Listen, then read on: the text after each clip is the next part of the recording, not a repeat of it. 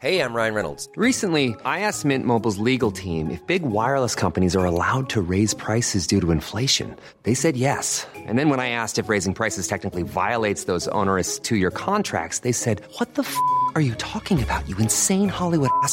So to recap, we're cutting the price of Mint Unlimited from $30 a month to just $15 a month. Give it a try at mintmobile.com/switch. $45 up front for 3 months plus taxes and fees. Promo rate for new customers for limited time. Unlimited more than 40 gigabytes per month. Slows full terms at mintmobile.com.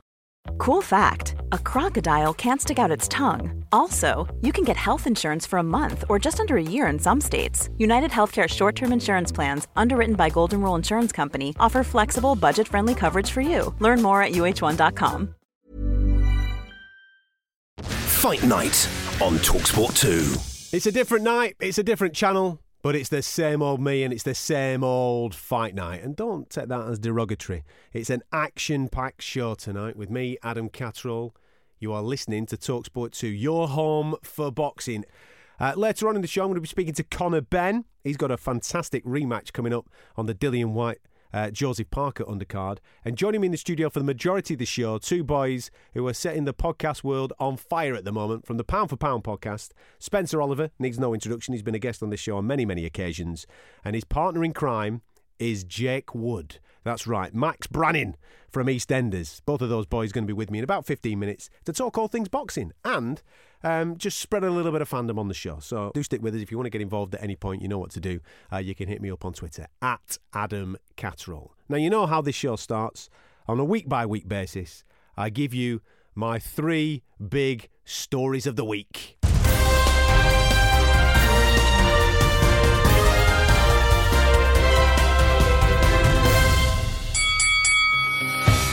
Number 1, we have to celebrate our own. We will be speaking about him without any shadow of a doubt throughout the course of this show, whether it's with guests or giving him his own little feature. He might even make the Hall of Fame. It is, of course, David Haye. He announced his retirement this week. He unified the cruiserweight division. He went on to become the heavyweight champion of the world, and he sits alongside Evander Holyfield as the only 2 men on the planet to ever do that. That's decent company. Don't judge him by his comeback. Judge him by a career as a whole. David Haye, happy retirement. Number 2, in the big stories of the week, we have to go stateside. Canelo Triple G 2 is on. Whether you like that, whether you don't like that, whether your view on cheats in this sport is one thing or another, it doesn't really matter because our opinion doesn't really seem to count. The governing bodies and the guys that make the money make this world go round. And on September the 15th, we go back to Las Vegas for hopefully some answers to be answered, if that makes any sense. Because Canelo Triple G are going at it again. We had a controversial draw first time out. We had some dodgy scoring. I personally scored it for Triple G. You might have personally scored it for Canelo. Hopefully, September 15th, someone's getting sparked out, so therefore we won't have them debates. And the third big story of the week is that the Northeast is alive and kicking in the world of boxing. Lewis Ritson was absolutely sensational, winning his Lonsdale belt outright. And Josh Kelly from Sunderland really did step up to the plate, winning his first major professional title.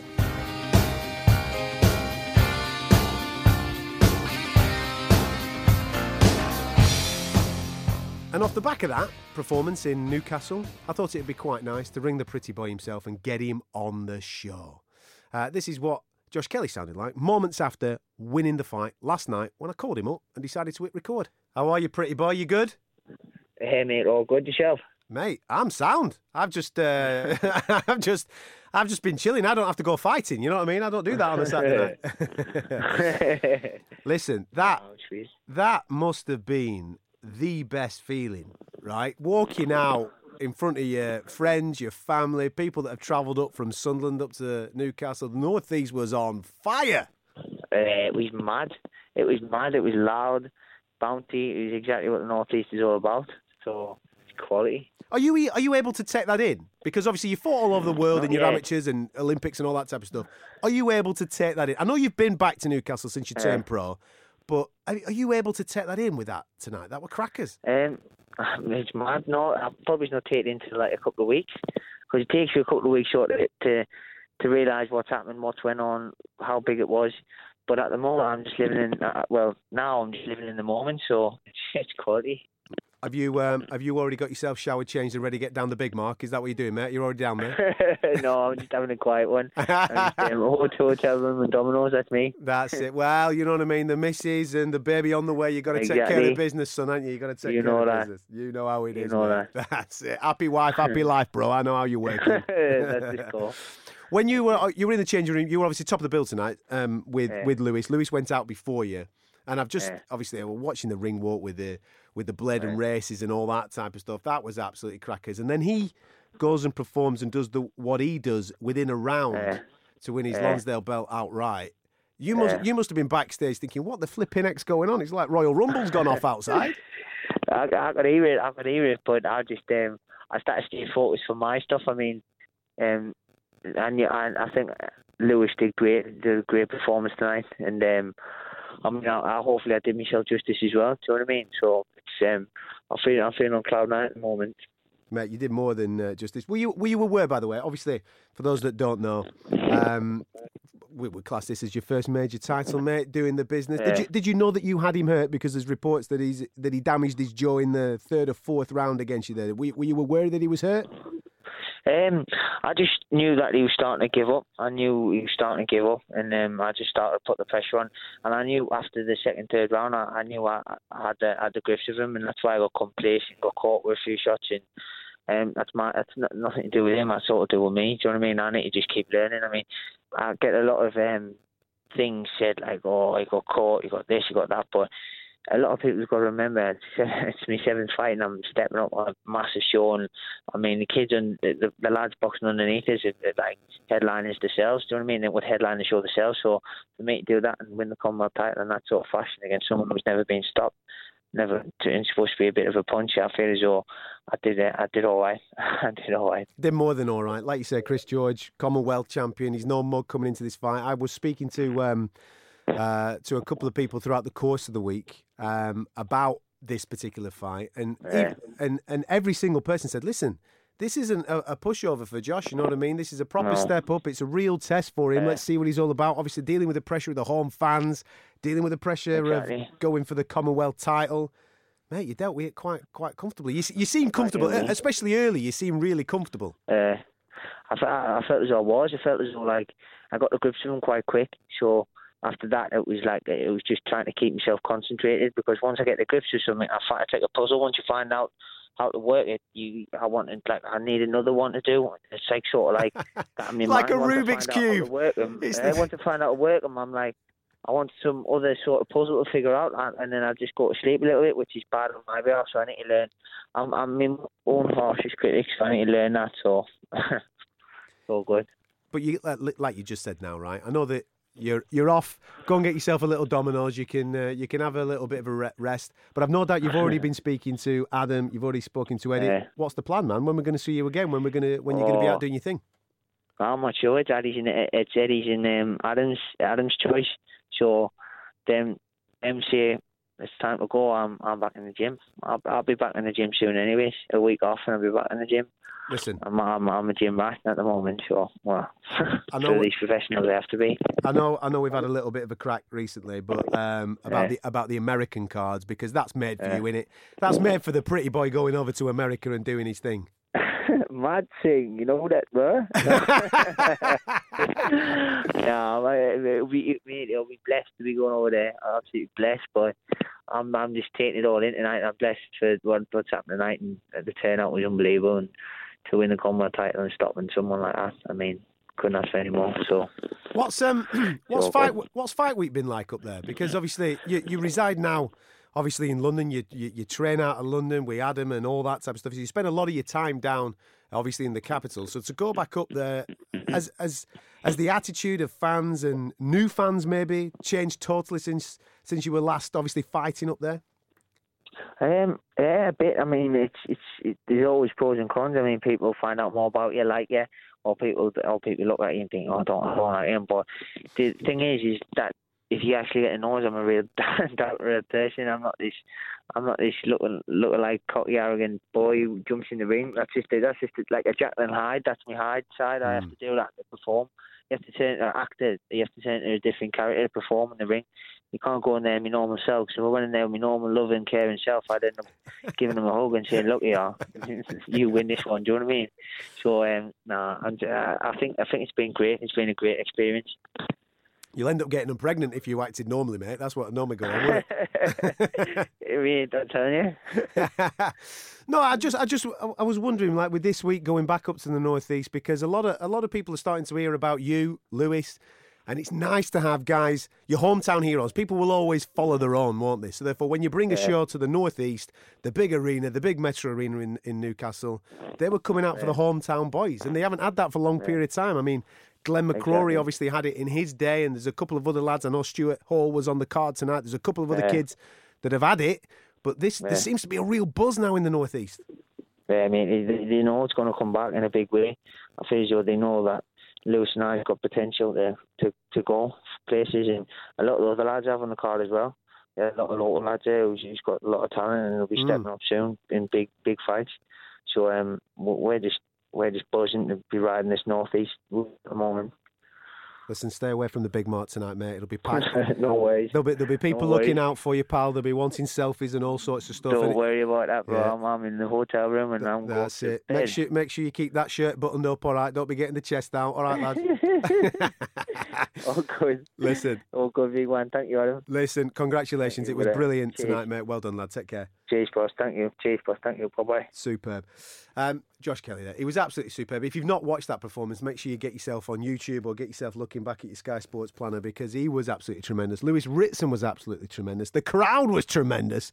There's a great little knockout on the undercard as well from Charlie Edwards. A great performance from Charlie. Make sure you check him out too. The fight between Gavin McDonnell and Stuart Hall was an absolute cracker. Gavin McDonnell really stepping up in class and putting on a bit of a clinic there against the former world champion. Newcastle is alive and well with Fight Sports. Great to hear from Josh Kelly there. Coming up next on Fight Night, make sure you stick around, because two gentlemen who are taking the podcast world by storm are going to be joining me in the studio. Jake Wood, you'll know him because he plays Max Branning on the old EastEnders. He's teamed up with Spencer Oliver, former bantamweight European champion. Both of them have got the Pound for Pound podcast, and they're coming to present the show with me next, so don't go anywhere.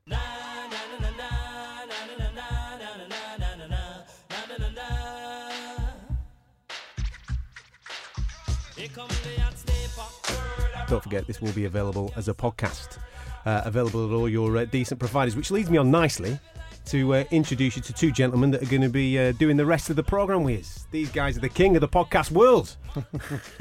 You're laughing, but that's true. I'm loving the build-up, I've got to be honest. Now, obviously, Spencer Oliver's been on this show before, but he's brought his partner in crime today, the better-looking version of the Pound for Pound podcast. Yeah, that's right. That's right. Jake Wood is with us. Jake, Spencer, welcome to the show. How are you, gentlemen? Very good. Yeah, thanks for having us on. No. Yep, brilliant, thanks. No, absolute pleasure. Listen, I see you getting up to all sorts of shenanigans on the old Pound for Pound podcast, so I thought we'll have a bit of a flavour for that on TalkSport. We are Fight Night Show. It's going really well, the podcast, isn't it? It's going amazing. Yeah. How many shows? I think we've done 26 shows. We started just sort of turn of the year. Yeah. And we've reached number one spot in the UK, number one sports podcast. We're getting amazing guests. Like we had Tyson Fury, Tony Bellew last week. They were like coating each other off. Which it was great. But yeah, it was some of your favourites. I like Piers Morgan. He was good. Well, that's what I like about what the angle that you guys have taken with yours. I kind of like when you speak to people like Ray Winston, for example. You know what I mean? Guys that are not necessarily fighters, but have a love for fight sports, and just getting a fan's angle of it. It's great. And Gary Lineker was great as well. Like he had this really weird connection with Chris Eubank at the time, or something like that. Yeah, it was mates back in the day. Yeah, so it's just boxing's the umbrella for what we do, but it just seems that everybody's got a little bit of boxing in them somewhere, or has had some involvement in boxing. I think that's what we're finding really funny about the whole thing, doesn't it? And every week we just seem to have some crazy story that happens to one of us, like cats getting locked in cupboards or all sorts of stuff. Yeah, and it's just going really well. Well pleased with it. Yeah, but that's the thing. People buy into the personalities that are obviously presenting it. They buy into the stories, the stuff that you're willing to share with your audience. And like you said, the boxing thing is the umbrella, the common interest for everybody that come to the party. Yeah. But it just feels like you're in the pub having a chat with your mates. having a little bit of a crack. Well, that's sort of the aim, wasn't it? We looked around what else was out there when we were thinking about doing a podcast, sort of like towards the end of last year. A lot of them are fantastic, like Toe to Toe, 5 Live with Steve Bunce, and those are fantastic podcasts. But they're very sort of like facts and figures. I mean, I'm a big boxing fan. I love my boxing. I would listen to those podcasts. But my wife, for example, she wouldn't listen to those. It was just switch off after 5 minutes. It's all stats and figures. And I've been a boxing fan from as far back as I can remember. I used to do a bit of boxing back at primary school, and then I've always been in and around the sport, and I always go and watch live shows, and that's where I first met Spencer probably about 8 years ago. We got very friendly. So, yeah, for me, it's kind of like I'm really interested in all the characters that are in and around the sport, like the doctors. Every time I go to there, you see the same doctors, you see the same cutsmen, and then over time, if you go to live shows over a few years, you see the same characters there. Yeah. And that, for me, is a really interesting, fascinating part of the sport. And you do realise that boxing is essentially like a family. You know, it's a very tight sort of network. They all, you get these rivalries, but then after two fighters have shared a fight and they've been in the ring together, they have something in common. We talked to Joe Calzaghe about Dean Francis, who very sadly passed away a couple of weeks ago, and they had a fight, and they said, they were rivals for many, many years, but then when Dean got ill, that Joe got to know him, and in a way they shared that, they had that in common. That's something that you can never take away from them. I'm really interested in the human side of it, so hopefully that's the stuff that we're bringing out on the podcast. No, absolutely, and that's you'll obviously be testament to this, Spencer, being a former fighter. The Boxing Writers' Dinner is the most amusing place to be in the world when all those fighters are in there that have knocked 7 bells out of each other down the years. And they're all sat there having a pint, having a bit of a chinwag about those times. Do you know what? And something similar happens, like so. Unfortunately, last week, Brendan Ingle passed away. So I went up to Brendan Ingle's, historically one of the main men in boxing, a massive character. He's brought champions through like Naseem Hamed, Johnny Nelson. He's had Ryan Rhodes in the stable. He's done Kell Brook. So this guy was a really big figure. And I went there, and the same thing applies. You get all the promoters, so you get your Eddie Hearns and your Frank Warrens and people like that. They all end up in this room, and they're all arch enemies. But for that one day, it's all like, "Hello, mate. How are you? Yeah, all right." And then the next day they're like, "Yeah, did you see it? Do you know what I mean?" But it's just boxing's a very funny community, and you're right, Adam. The sports writers event is very like that. You get all these guys that have had been arch rivals for years, and then they've had these fights, and there's been bit of things going on. And they get there and they have a few pints, and then they're laughing about it. It's just the weirdest thing. It's a funny old sport, if I'm honest. Yeah, but you can see that as well. Whenever there's anything like anyone hits hard times, or there's there's obviously very sort of rarely injuries in the sport, but everyone really comes together, don't they on those occasions, and that for me really shows this the side of the sport that I love. It's a family. Even when two fighters have a cracking fight, at the end of the fight, I like to see them shake hands, and they always cuddle each other. Kiss and a cuddle, and that for me is a really important part of the sport. It's the human side is it's quite crazy. I mean, we do shows ourselves, don't we? We do those little Boxing with the Stars shows and stuff. And to give you another one, so you get people that are like celebrities. They're in these reality shows and whatnot, and they hate each other. And it's like, I'm going to do him, and everything. And you find that once they fought. We had two, Harvey friends, and Jax Fraser, who hated each other, and they fought, and now they're like best mates. It's boxing really does bring people. I think you get that respect out of people, and I think that's a fascinating thing about the sport. With that, you guys obviously, I've just mentioned the podcast, but your relationship, obviously a friendship, but you started doing, like you said, the celebrity events where people can come and have a little bit of a bit white collar, bit for charity, bit of a knock for 3 rounds, and have a bit of a crack with it. Yeah, do you find it a little bit weird? The types of people that maybe get in contact with you that say, "All right, lads, is there any Spurs on the bill? I fancy getting involved." Do you know what I found? I found that boxing at the moment, with Anthony Joshua, has really transformed the sport, and Eddie Hearn's done an amazing job with the sport, and it's become now an event, and they're doing it at football stadiums, and that's never been done before. And I think everybody at the moment, they've got that in their bucket wish list, that everyone wants to have a fight. And so I think it's like we give them that opportunity. It doesn't matter how good or bad you are, because we've had some bad ones, trust me, some real bad ones. But there's another bad one out there as well, and we've had some good ones. and some real good ones, and there's other good ones out there. So I think it's just about, they get to do what they want to do, and it's a once-in-a-lifetime thing. Jake, you done it yourself. That's how we first come together, it really putting the show, wasn't it? I mean, I love, as I say, I've been in and around boxing my whole life, and I do all the boxing training. And then about 2 years ago, I said, Spencer, I don't know why, I was on a break from EastEnders, and obviously when I'm contracted to the BBC, I can't do any contact sports or anything like that. But I was on a break, so I said to Spencer, I'd love to have a fight. I'd love to get in the ring. As you do. It's I love a challenge.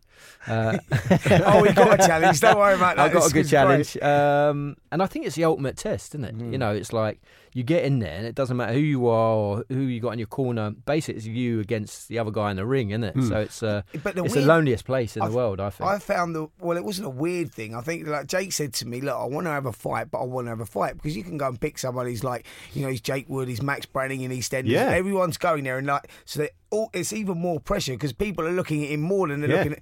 He boxed a guy that was a normal guy, had a normal 9 to 5 job. So this guy is now like, I'm boxing Max Branning. This is a big opportunity for me.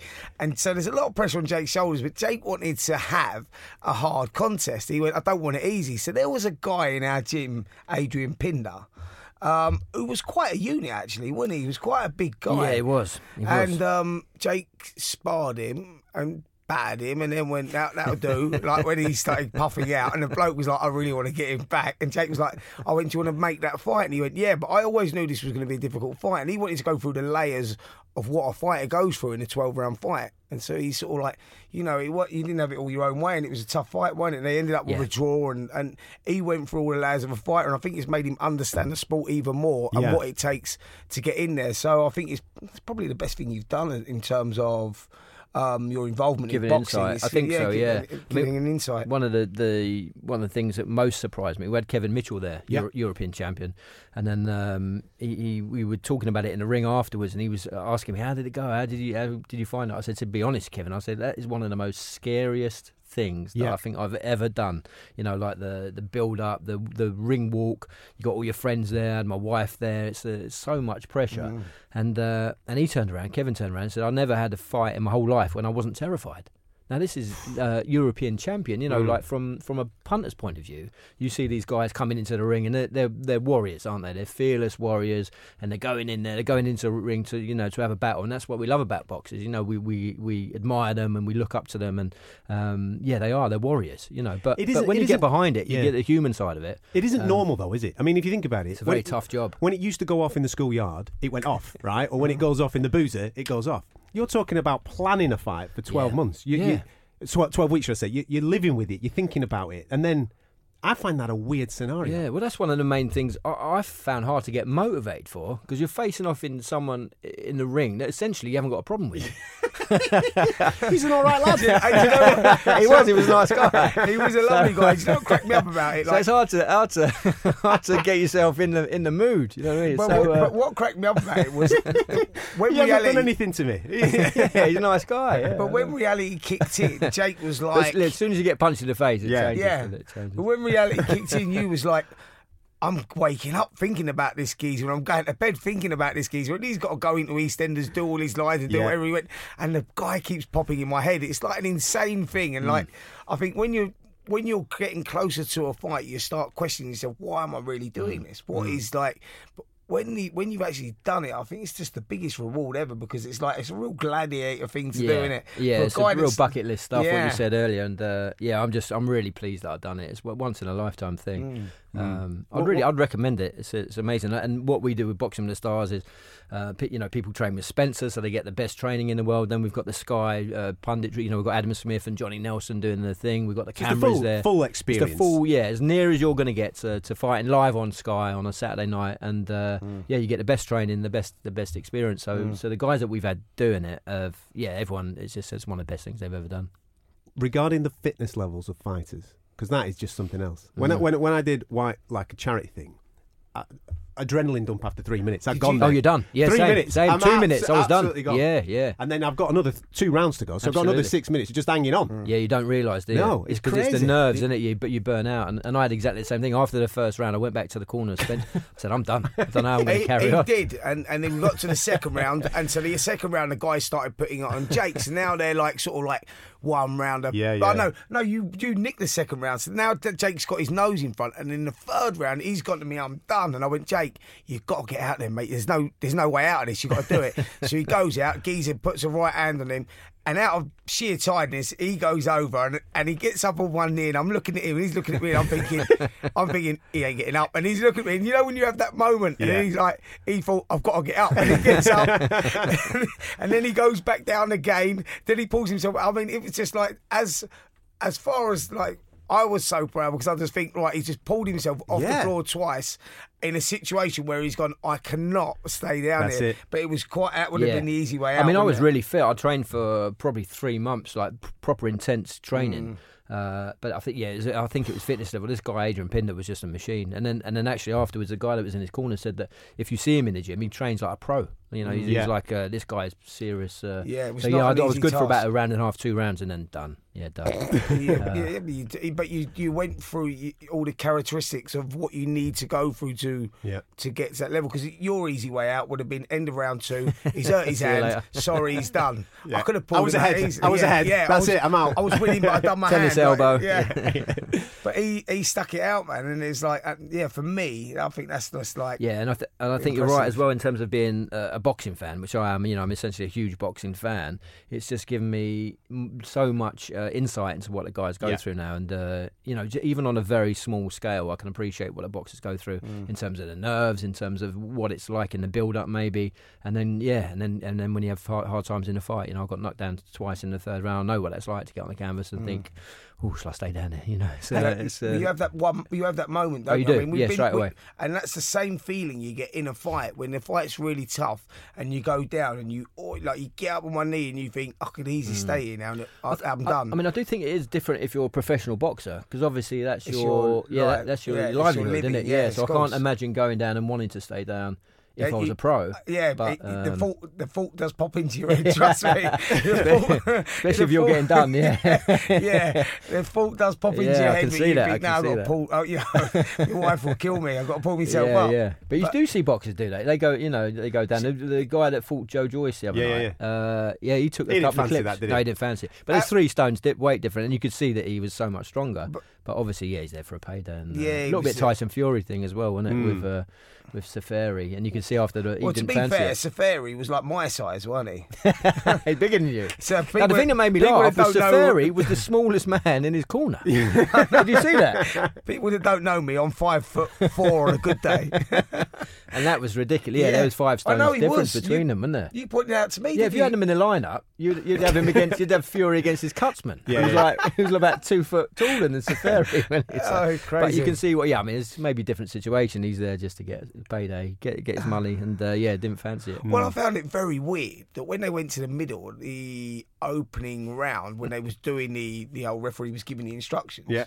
Fury kissed him. Yeah. Yeah, on the lips. And then he smiled back at him, and I went, "Well, this just don't seem right." And then the little guy started doing an alley shuffle. Fury. Then they both in the second round started watching a fight in the crowd. I've never seen it. It was bizarre. Pantomime. Pantomime. It was a bit pantomime. Yeah, wasn't it was. It may be a bit too much, but I'll be interested. Yeah, to see it. the ref had a stern word with him, didn't he? After the Yeah, third but I'd round be or interested. I think it answered a few questions that we now realise that Tyson Fury's still got a long way to go before he reaches that level again. But I think it'd be interesting to see. It's good to have him back, if I'm honest, because he's a character that we need in the sport, and it just adds another big name to the heavyweight boxing scene. I think that's right. I think he's such a character. He's one of my favourite boxers, and I think on his day, if you look where he was 2.5 years ago when he fought Klitschko, for me, best heavyweight in the world. Now, obviously, after that fight against Safari, you can see he's got a long way to go, but. I don't mind that he's got to start slowly. I think it is going to take 3 or 4 fights before he fights anyone of any stature. Even So I think it has got to be a slow process because he's had we almost spoke to him, three didn't years out of the we? ring. Yeah, we spoke to him, and he understands that as well. It's not like he's delusional with the whole situation. He understands it. He needs time as well. But yeah, it's good, man. It's good that he's back. I think the only thing is whether the expectations of the public and the public. I think that's now been quashed now. After last weekend, I think people kind of understand where he's at. Yeah. They kind of understand where that's at. Yeah. Do stick with us. We're going to carry on this conversation about heavyweights next because Dillian Whyte's got himself a little knock with Josie Parker, so we'll get stuck into it. Jake Wood and Spencer Oliver with us on the show. You listen to Fight Night on TalkSport.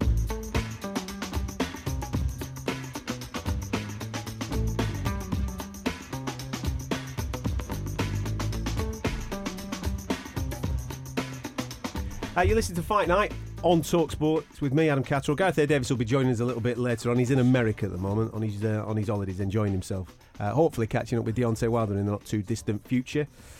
Which leads us on nicely to talk about heavyweights in the studio with us. Not two heavyweights. I'm not putting you in that bracket, gentlemen. I apologise for that. Spencer Oliver and Jake Wood. But we are talking heavyweights because a fight's been made this week, which I'm quite excited about, between Dillian Whyte and Josie Parker, former WBO champion. And a lot's been going back and forth on social media regarding this fight about people being upset about it being pay-per-view, right?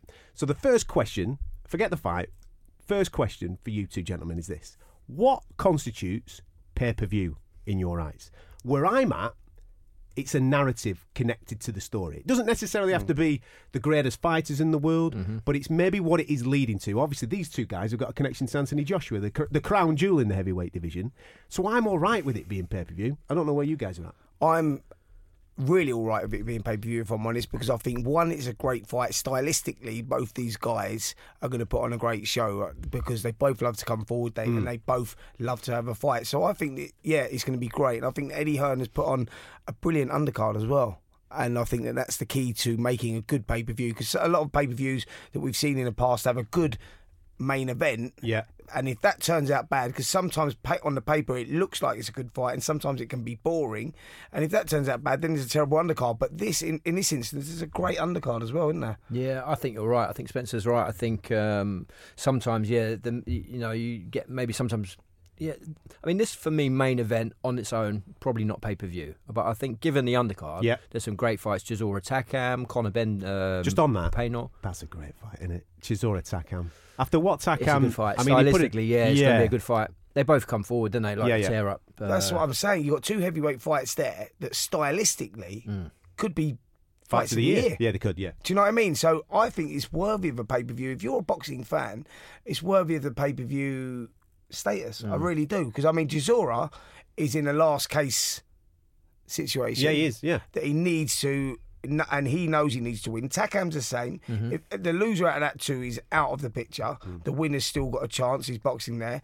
Parker and Dillian Whyte are both in the same situation. A win gives them another crack. So you're going to get... I think if Parker wins, I don't think anyone's going to be calling for the rematch with AJ. There's not a fight that depends how he wins. You think? No, but I think if he's devastating, I don't think so. No, but if Parker even then, wins, I don't think that's a fight that I would. I don't think that's a fight that the public would call for. No, but if Parker wins, Dillian Whyte is WBC #1 ranked fighter. So if Parker wins, he nicks that status. So all he's got to do if he wants is sit on the sidelines and wait until the mandatory's in place. So there is a lot on the line for it. Because I think there's more on the line for Dillian. I think if Dillian loses, then it's going to be. He's lost the WBC. Yeah. He's put. And I think it's going to be harder to see how he comes back. So in his last couple of fights, Dillian's been putting his neck on the line. He deserves a crack because out of all of them, he's just like, he will accept a fight with anyone. That's it. I respect that. Absolutely. And on that as well, like you just mentioned, he's the WBC #1. He could comfortably just sit, chill for That's a bit what I'm saying. and wait. And he doesn't have to take this knock. No, and he's not boxing just any old pushovers. He's boxing people it's a big where fight, you isn't it, Parker? They're 50 fights. I mean, Parker is a serious threat, and he's going to be wanting to get back in the mix, which makes him even more serious. I mean, it's a real... You got to take your hats off to Dillian Whyte, and I hope he comes through and gets his shot, because out of all the heavyweights out there, I think he's gone down the hard route, and he's fought anyone that's put in front of him, and for that alone, I think he deserves the shot. And as well as that, since the AJ fight, we all know what happened in that AJ fight. But since then, he's gone away. He's worked hard. He's taken himself out of his comfort zone. He's up in Loughborough doing his graft, isn't he? He's had his shoulder done. And he seems to be getting the grasp of actual boxing fundamentals. He used to be a fighter, you know what I mean? A geezer that could do it on the street. Now, He's got some ring smarts about him. The way that he went about Lucas Brown, don't get me wrong, I'm not saying that Lucas Brown's elite in any way, shape or form, but the way he went about him, I thought he was absolutely fantastic. Yeah, he took him apart. He set up those shots. He didn't Yeah. just throw them. He set them up. Lovely jabs. Distance, kept it beautiful. And then all of a sudden, when the opportunity was there, he took him out, and he took him out devastating, didn't he? Yeah, it was one of the best knockouts I've seen for a long time. And you're right, Adam.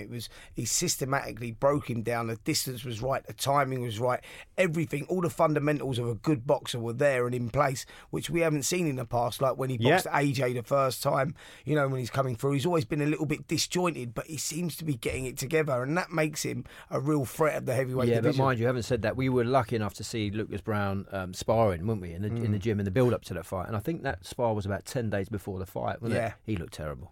I have to say, he looked very slow. I mean, I think in retrospect they were saying that he was jet-lagged and he'd only been in the country for like 2 days or something, but I was really worried for him after that spar. He looked sluggish, slow, he was off the pace. Easy to hit as well, so although it was a great performance, I'm not sure, I'm not of sure where he's at on the world level. Yeah, I guess we'll find out after Parker, because I think you're right, Spencer Parker is a stiffer test. Oh, Parker's Parker's definitely top 5 out there at the moment, and he's young enough to, and he may learn from that defeat against AJ. And it was no shame in the loss. He lost on points. He'd give it a go. I think the referee was the big problem in that contest. Yeah. The referee was breaking them up when they weren't even close together. So the referee spoilt the fight. Otherwise, we may have seen, we're not saying we'd have seen a different outcome, but we may have seen a different fight. Yeah, I think Parker could have done more in that fight, couldn't he? He never got going for me in that fight. He just sort of hit one pace, didn't he, at the beginning, and then sort of never. I think that was down to the ref, though. Yeah. I think the ref, because a couple of times when Parker rolled he needed the dice, to be inside, didn't he? He needed to get inside. Yeah, that was the way he was going to get to him, wasn't it? Yeah. But when he rolled the dice, the referee went, break. It was Giuseppe, wasn't it, the Italian ref? Giuseppe, that's well remembered, sloppy mate. Giuseppe. Little Giuseppe. It was nice. Very sloppy performance. Yeah, sloppy it was a weird Giuseppe. choice of ref, wasn't it? You're right. But, yeah. But regarding the actual styles do make fights. You know that these kids, they're going to stand in the middle of the ring and they're going to have a do with each other. They will lock horns at some point, and I reckon that'll be as early as 2 or 3. I agree. I totally, because Dillian White wants to go. They both need. It's not about winning this fight. It's about looking good in doing it. I think when you're at that level, it's a statement maker, isn't it? It's a statement maker. That's exactly it, Adam. And I think that they both need a big performance, and that. I think it gives you all the motivation you need, doesn't it? Yeah, absolutely. Regarding the other fight that everybody seems to be talking about in the heavyweight division at the moment between AJ Wilder, is it on? Is it off? Is it on? Is it off? Are they making it? I think it's on, but not yet. I think that. You reckon there's one in between? Oh, 100%. 100%. Is that not dangerous though? Because if you think about it, Povetkin's no mug. Funny, we were talking about that on the way up. We were talking about that on the way up. Povetkin's, he's a good fighter. He could really cause AJ some. Yeah. He's a potential banana skin, definitely. I think that, I think speaking to certain people, I think that the fight with Wilder will happen. But I think that they need to make it like next spring, like Wembley Stadium. I think that they need to, ideally, I think that maybe Wilder fights on the same night as Joshua. Wilder in the States against a big name, Joshua against Povetkin over here, maybe September, October time. I think September might be difficult now because they've talked about Canelo. Triple G is now September the 15th. That's September the 15th. I think that's when Joshua was going to fight, so I don't know where that leaves Joshua now. I don't think they'll want to do that on the same night. No, it would maybe sort of move the dates around. So if we see, say, Joshua in October in a big fight, I just think it makes sense because I think Wilder, Joshua, it's too soon to do it this year because you need the momentum building to catch the public imagination. I mean, all us boxing fans want it. Of course we do. I think AJ wants it. Wilder wants it. They want it, but I think it's all about timing. I think that's really important in this situation with this, which is obviously the biggest fight on the planet at the moment. It's a worldwide media tour, that, isn't it? You know what I mean? To capture the imagination, like you just said, of that casual fan in America, where the big pay-per-view money is, because I'm sure that they'll put it on pay-per-view, even if it's in the early hours of the morning in the States. Yeah, they need to capture their imagination, don't they? Yeah, that's it. You're probably right thinking springtime, because they like to have a proper goal it's regarding got to the be Wembley, marketing. in it, I think, as well. Wembley Stadium, springtime. Awesome. Yeah, it makes sense. End of April sort of time. Let them both have good fights now. And it builds the momentum of the fight. Nice. They can go and do, like you say, the worldwide tour. Everyone's happy, and then you've captured that imagination where you get the guy that don't really watch boxing walking down the street going, I can't wait to see that fight. That will catch everyone's imagination. And you can't do that if the fight happens in September, October. Yeah. I mean, everyone's on summer holidays, isn't they? They go away and they come back, the fight's on. So it's not a fight of that magnitude needs to be built. I just hope that there isn't that banana skin, because for me, I kind of get excited about having an undisputed champion. We haven't had one since Lennox, have we, really? And we haven't had one with all 4 belts. So I'm kind of getting excited about that. I just thought what an achievement that will be.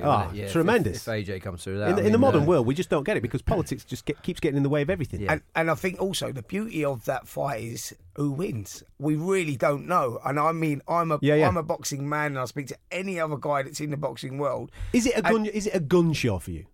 I think that definitely it's a gun show, because you got 2 heavyweights. Because AJ approached the Joseph Parker fight differently, didn't he? Yeah, no, AJ I think I disagree. I think he set the blueprint for the Wilder fight. Yeah, to outbox versus Parker. Oh, absolutely. Yeah, I think if he does beat him, if he gets into a gunfight with him, he's in trouble. Yeah, but the trouble is, I think he's got to use his jab, and he's got to jab I him totally out. agree that's the way that he has to do it. But the problem you got with Wilder is he's wild. He's wild, and not only is he wild, he's quick, and not only is he quick, he wants to have a fight. Oh, he's so unorthodox as well, isn't he? Those big punches he throws from it's like he's bowling like a cricket. Yeah, bowling a cricket ball. It's like pub fighting, isn't he? So listen, I don't know how you can defend that sort of that style. And what we saw against Luis Ortiz, he can take a dig, man. He can take a dig. If you catch him clean, he can stand it. Yeah. I'm even more excited. I hope it is a gun show, because that would be something else. That's what we want from heavyweights. We want a gun show. 2 big head-punching heavyweights who are young, fresh, undefeated. It won't be. At some point, it will kick off. It will kick off. It's going to. Yeah. There's no doubt about that. As soon as one of them gets tagged, they're getting rocked. I don't care. Yeah, they're both getting rocked. They both can get rocked. We've seen the vulnerability of them double both. knockout. Yeah. Rocky Apollo 3. We're going for a double knockout. Adam, you just set that up beautifully. That'd be brilliant, wouldn't it? Do stick with us. You're listening to Fight Night on TalkSport with the boys from the Pound for Pound podcast.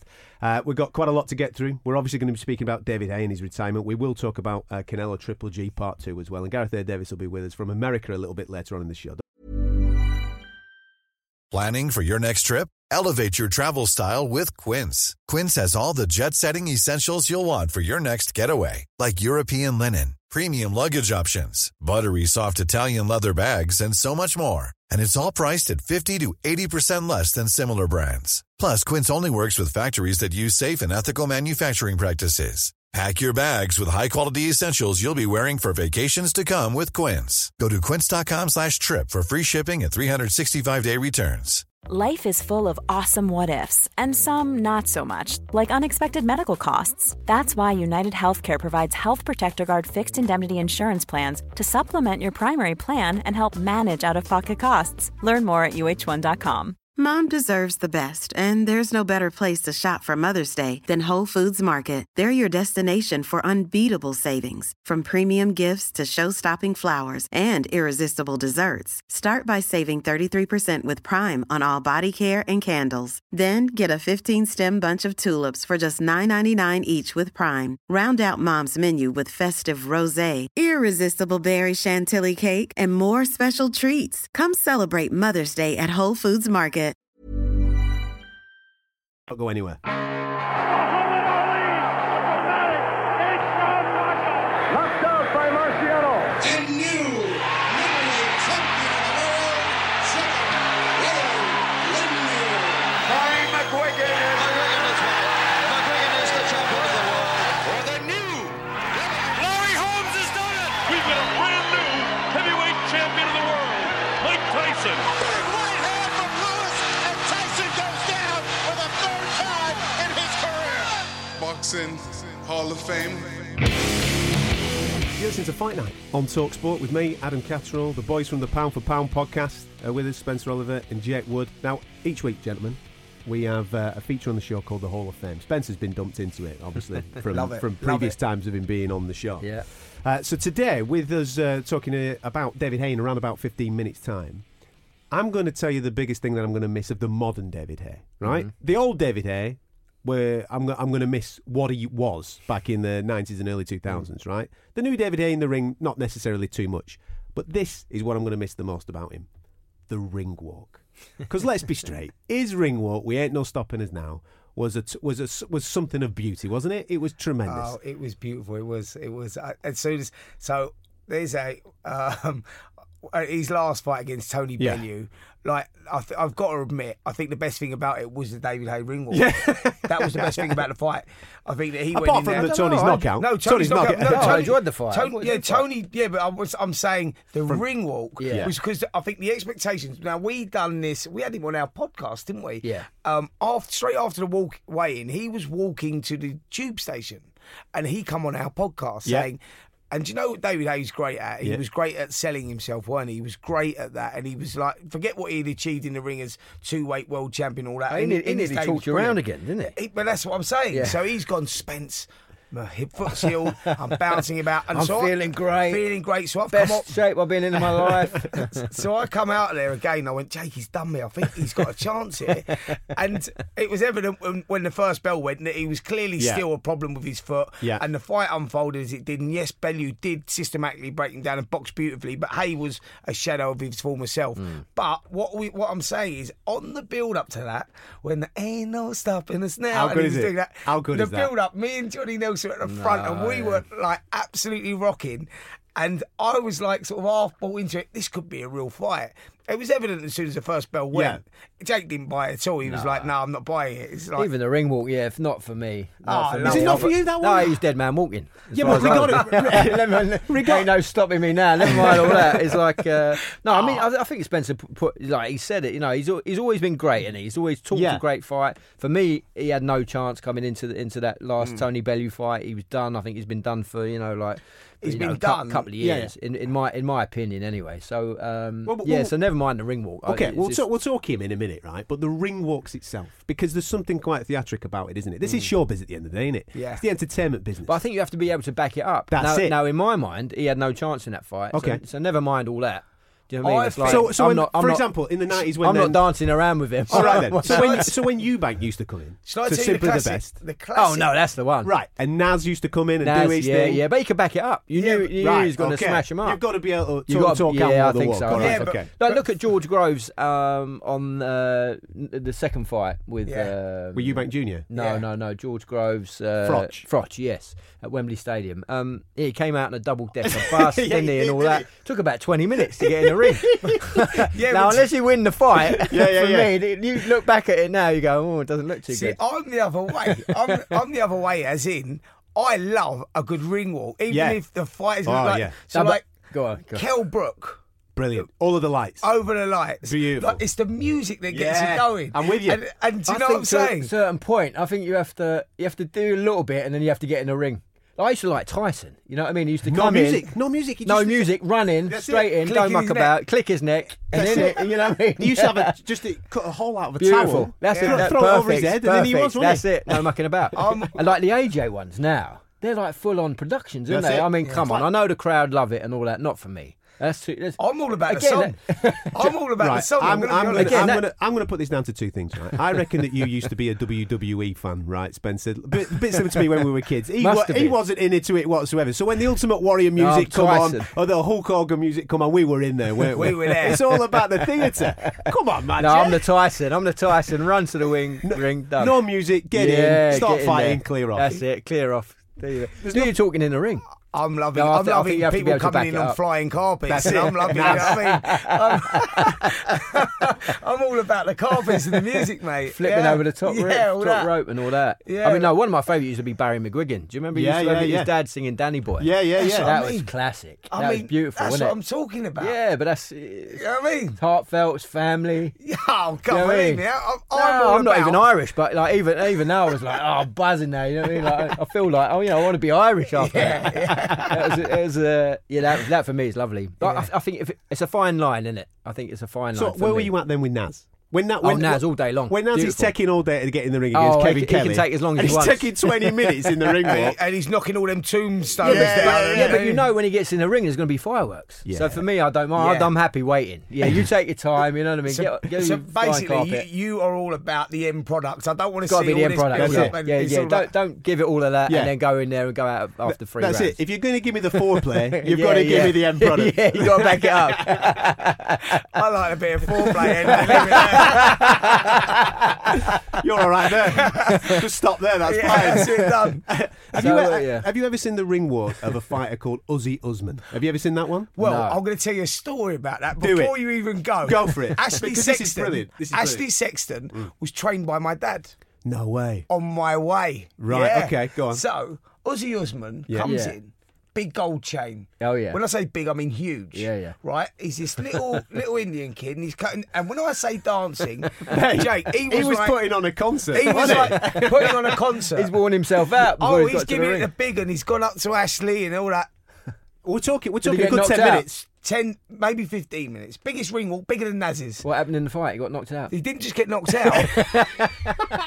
I think he still might be there. It was that bad. He didn't just get knocked out. We're talking within a minute. Within a minute, He the laid him geezer out. gets hit on the chin. That's exactly what I'm talking about. I think, you It have was to be bad very though, careful, wasn't it? didn't you? It was bad. So anyone that hasn't seen that, Ozzy Usman, Ashley Sexton, YouTube, it's had well over 1 million views. Get on there, look at it, and if you want to, if you're in a bad mood, you're having a bad day, Honestly. check it out. Even the tune's brilliant. Like, shake it down low. Shake it down. I'm going to go check that out. Have you not seen it? No, I ain't seen well, it. you got to watch it on the way back. We'll look at it. We'll It's have a so funny. But listen, that for me was Hay. Like Hay coming in, I was like, I don't buy any of this. He's dancing. Have he's you doing just all music. compared a cruiserweight unified champion to Ozzy Usman? In a way, yeah. I have now. Look, he's retired. We can say what we like. Yeah. No, I It's mean, funny. yes.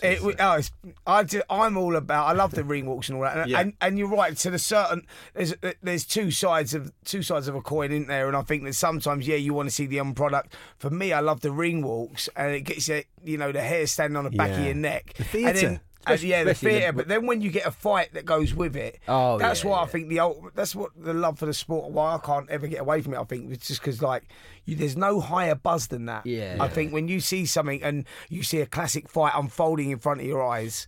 That for me is unbelievable, and I think what Eddie Hearn's doing now is he's putting these fights together. Like he's putting all these young guns, like we saw a Coley Chamberlain that didn't really happen, and the other day we see a Coley and Watkins. What I'm saying is he's putting these kids in now that are 12 unbeaten, 10 unbeaten. Well, the Bellotti fight, for example, is a prime example, isn't it? I mean, what a great knock. Great fight. That's what I'm saying. Bellotti goes in there undefeated fighter, 12 fights, 12 wins, fight, 11 knockouts. Yeah. Against Ryan Doyle, who you thought, Ryan Doyle's, he's in for a hard night here, Doyle. And Doyle stuck it in. He was determined to win, and he won. And it's Even just from the second round, you can see Bellotti was getting caught, wasn't well, he? he was coming there, in, weren't we? yeah. Yeah, and it was just it was just he's putting those fights on now. And what it does is it gives these kids a chance to bounce back. Yeah, because they've been beat early in their career, they learn from it and come back stronger. I think that's Whereas the right thing, isn't it? Putting it back in York Hall sort of thing. You used to burn it, and put the fight off. And a classic example of that is Kell Brook Amir Khan. Yeah. They could have made that fight 3 or 4 years ago, and it would have been stadium. Yeah. Now, when they put it off, Kell Brook's been beat a couple of times, Khan's been knocked out a couple of times, and the fight is not the same. Now you're going to put it in the O2, whereas you could have sold that at Wembley. So what I'm saying is Eddie's now sort of putting these fights on. Yeah. And it's making the sport. Because we're getting so many.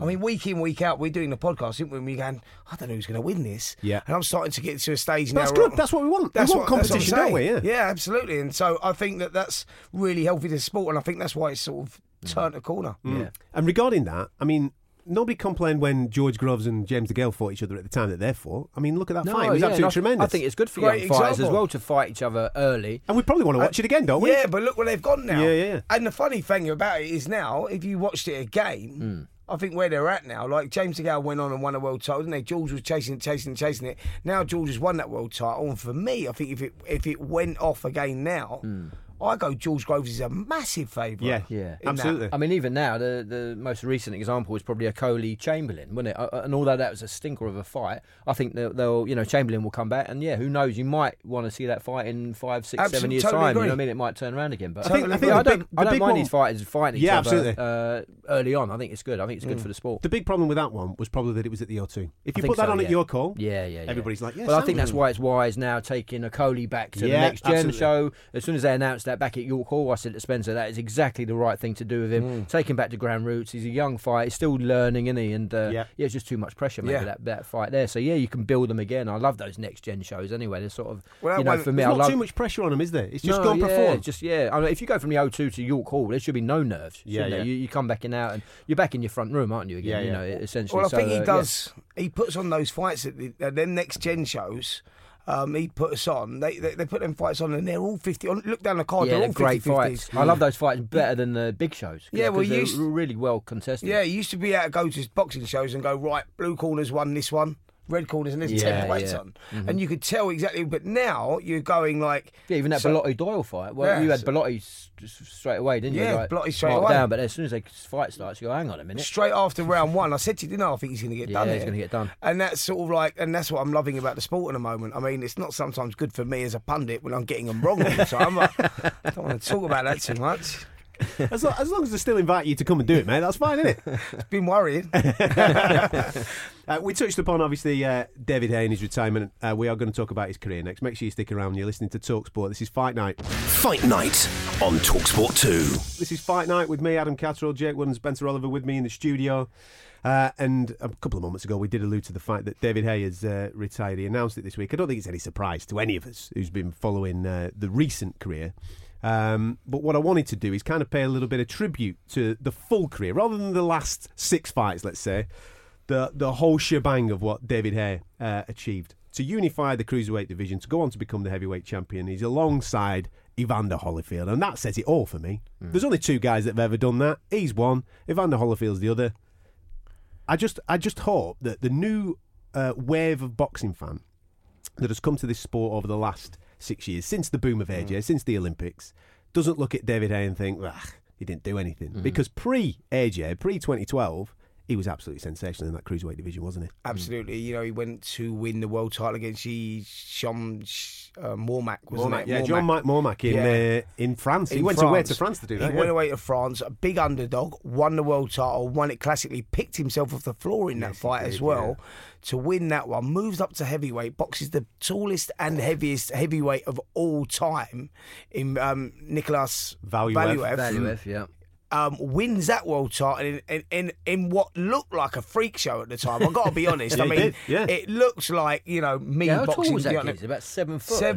7'2", I think he was. Something like that. Anyway, so, and he'd done that, and I think at that time, around he rocked him as well, didn't he? Yeah, he did. I think at that time and around that time, I spoke to Adam Booth about this as well. For those 8 or 9 months around the time when he boxed... not just Valuev, but he boxed the Irish, not the Irish guy, the Welsh guy as well. What's his name? Enzo Macronelli. And Chisora. But even before Chisora, really, when he boxed Macronelli and Valuev and all that, around that time, he, to me, was one of the best fighters on the planet. And I think people forget that, and you're right, I think... people remember him for his last 6 or so fights. Yeah. Oh, by the way, 6 or so fights, which spans over about 7 years. Yeah. Because he's always been inactive, and that's through injury. He's always had injuries, whether it's his elbow, knees, arms, and he's sort of paid the price for that on his career, because I think he sort of just took the shine off. But if you rewind the years and remember how good he was, I remember how good he was as an amateur. Guy was exceptional. He was special, and I think I think people should remember that. I mean, for me, I think you've always got to question his decision to go up to heavyweight. He was always, for me, he's always a cruiserweight. I think in that division, he was he's just outsized. I mean, I was there at the Klitschko fight in 2011 in Hamburg. No chance. He was, swinging from miles away. He just couldn't get near him. Yeah. And I think at heavyweight he's struggled. I think cruiserweight, untouchable, as you say. The power that he brought to that division was incredible. I think as soon as he moved up, too small. Was there anything for... I mean, right now in the cruiserweight division, we've got an exciting time with the likes of Usyk and Gassiev and all those types of boys. But if you look back then, he'd mopped up.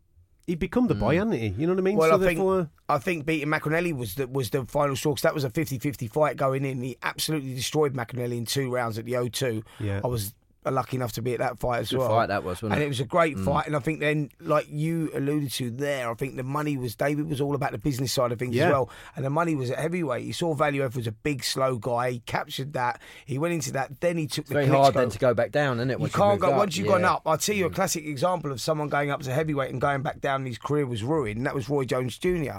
He went up and beat John Ruiz at heavyweight. Should've called it a day went there. back down to light heavy. And Antonio Tarver ripped him to pieces. Now, he was the world's pound for pound best fighter in the world. But I think that killed him going up and coming back down. And David Haye was sensible enough to hang around at heavyweight. Took that Klitschko fight. That was when Klitschko was at his best.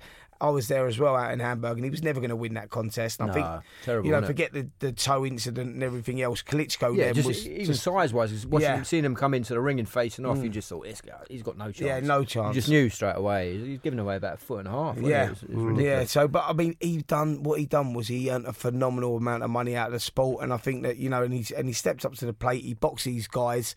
Didn't always put on great performances, but I think in his day he was great, and he earned a lot of money, and that's what you want to see for these fighters. Anyway, penultimately, you want to see them earning a lot of money because they are putting their necks on the line all the time. And Haye was a great businessman. I think what we forget as well is Haye had 3.5 years out of the ring, 2012 to 2016. He didn't box over that time. So, as we know, he did the jungle, he went off and did some other stuff. But, you have to, I think it's hard to come back. Yeah, it's almost impossible to expect someone to have that long out of the ring and come back at the age that he is. I think you could probably asking too much. You could probably stick another year or maybe 18 months on that, because the guys that he came back and fought against, they were of nothing, was they, really? No, terrible. Yeah.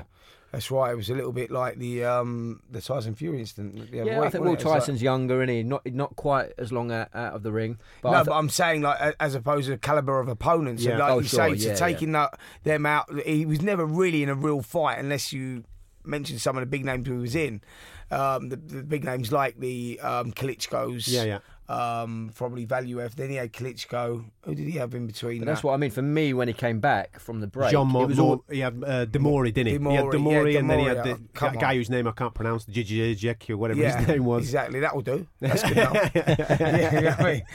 But for my liking, it was always questionable how far he could get, and like once you have that time out of the ring, and then you're the age that he has, and he said that he's in I think he's trained and overtrained in the gym as well, and he's put his body through so much. You can just see that with the injuries that he's getting. What's he done? He's torn both biceps. He's had back surgery that's come out. Just Achilles. He only just sort of announced that afterwards. He's falling apart. He's like the bionic man now, isn't he? Yeah. So for my liking, as soon as he came back, I was thinking, I'm not sure how far he can go. On that, and maybe Spencer, you're probably with everything that's happened in your career, probably perfect to comment on this. When he packed it in when he was 31 years of age, when he's become unified cruiserweight, he's become heavyweight, he's achieved everything that he needed to achieve, and he says he's walking away. And then to come back, it's very hard for these guys that do this business to let it go. There's something obviously constantly burning inside them, and I've no doubt you've been there with everything that happened to you. 100%. But the only thing I couldn't do was I wasn't allowed to come back. Excuse me. That was a difficult thing for me. So I just had to carve out another career. Whereas David had the opportunity to come back. But what David is, he come back, but he'd achieved everything that he'd wanted to achieve in the sport. So he'd come back, obviously, for the financial reason as well. That he knew that there was big fights out there and he still had something to offer, and he'd done that. Do you think he was chasing the AJ thing? Because AJ came after him. He packed it in, 2012-ish? Yeah. AJ off the back of the Olympics has gone to this level, and there's a lot of money now. If you get to that level, there's a lot of money. When he first came back, he was talking about AJ. But in my mind as well, that was never a realistic fight. You just look at the size of them as well. It's ridiculous. But I think from David Haye's point of view, that was for financial reason. That's what I truly believe. Because listen, AJ is the cash cow. Love it or not, you're boxing AJ, you're walking away with several millions. But then you have to question how much a boxer is motivated. If your only motivation is money, I think it's a very hard thing to get motivated for. If the only motivation is for money, it's a pretty brutal sport in that sense. Yeah, isn't it? absolutely. You'd be surprised how many are.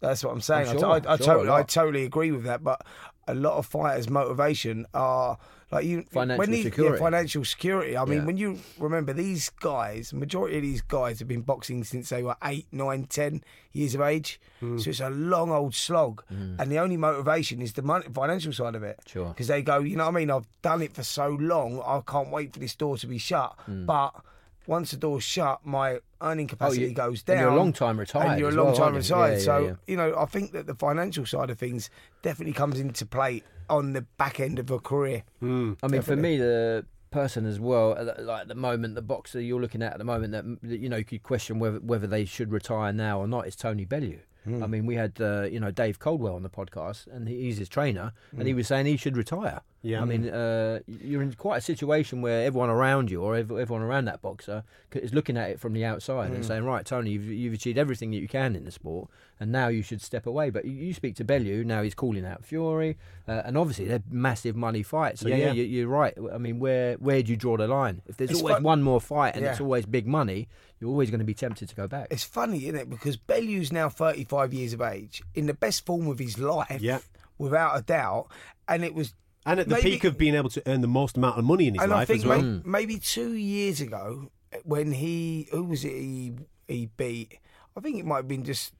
was it the David Haye first one or the fight before the David Haye one or whatever? He had achieved something when he became Goodison. When he went Makabu. He beat Makabu. So when he beat Makabu, that was a great fight. He virtually said 80% sure he was going to retire because he'd achieved what he wanted to achieve, the big fight at his football stadium, and that was it. He felt like he would put the candle out and that was it. Yeah. Then he obviously realised there was financial gain, but he was toying with maybe one more fight against David Haye, and he said, look, if I earn enough money out of it, I'm done.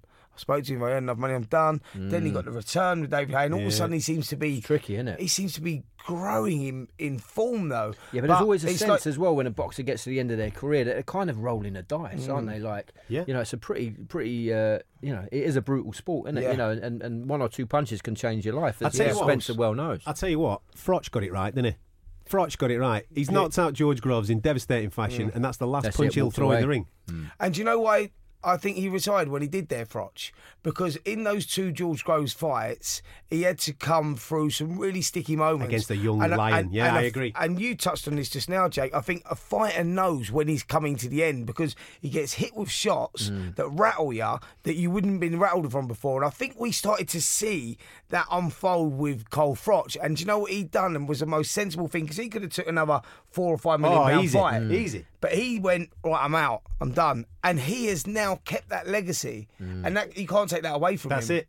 And like Johnny Nelson done the same thing. There's a number of fighters that have done it. Marvin Hagler, my favourite fighter of all time, done that. He beat Sugar Ray.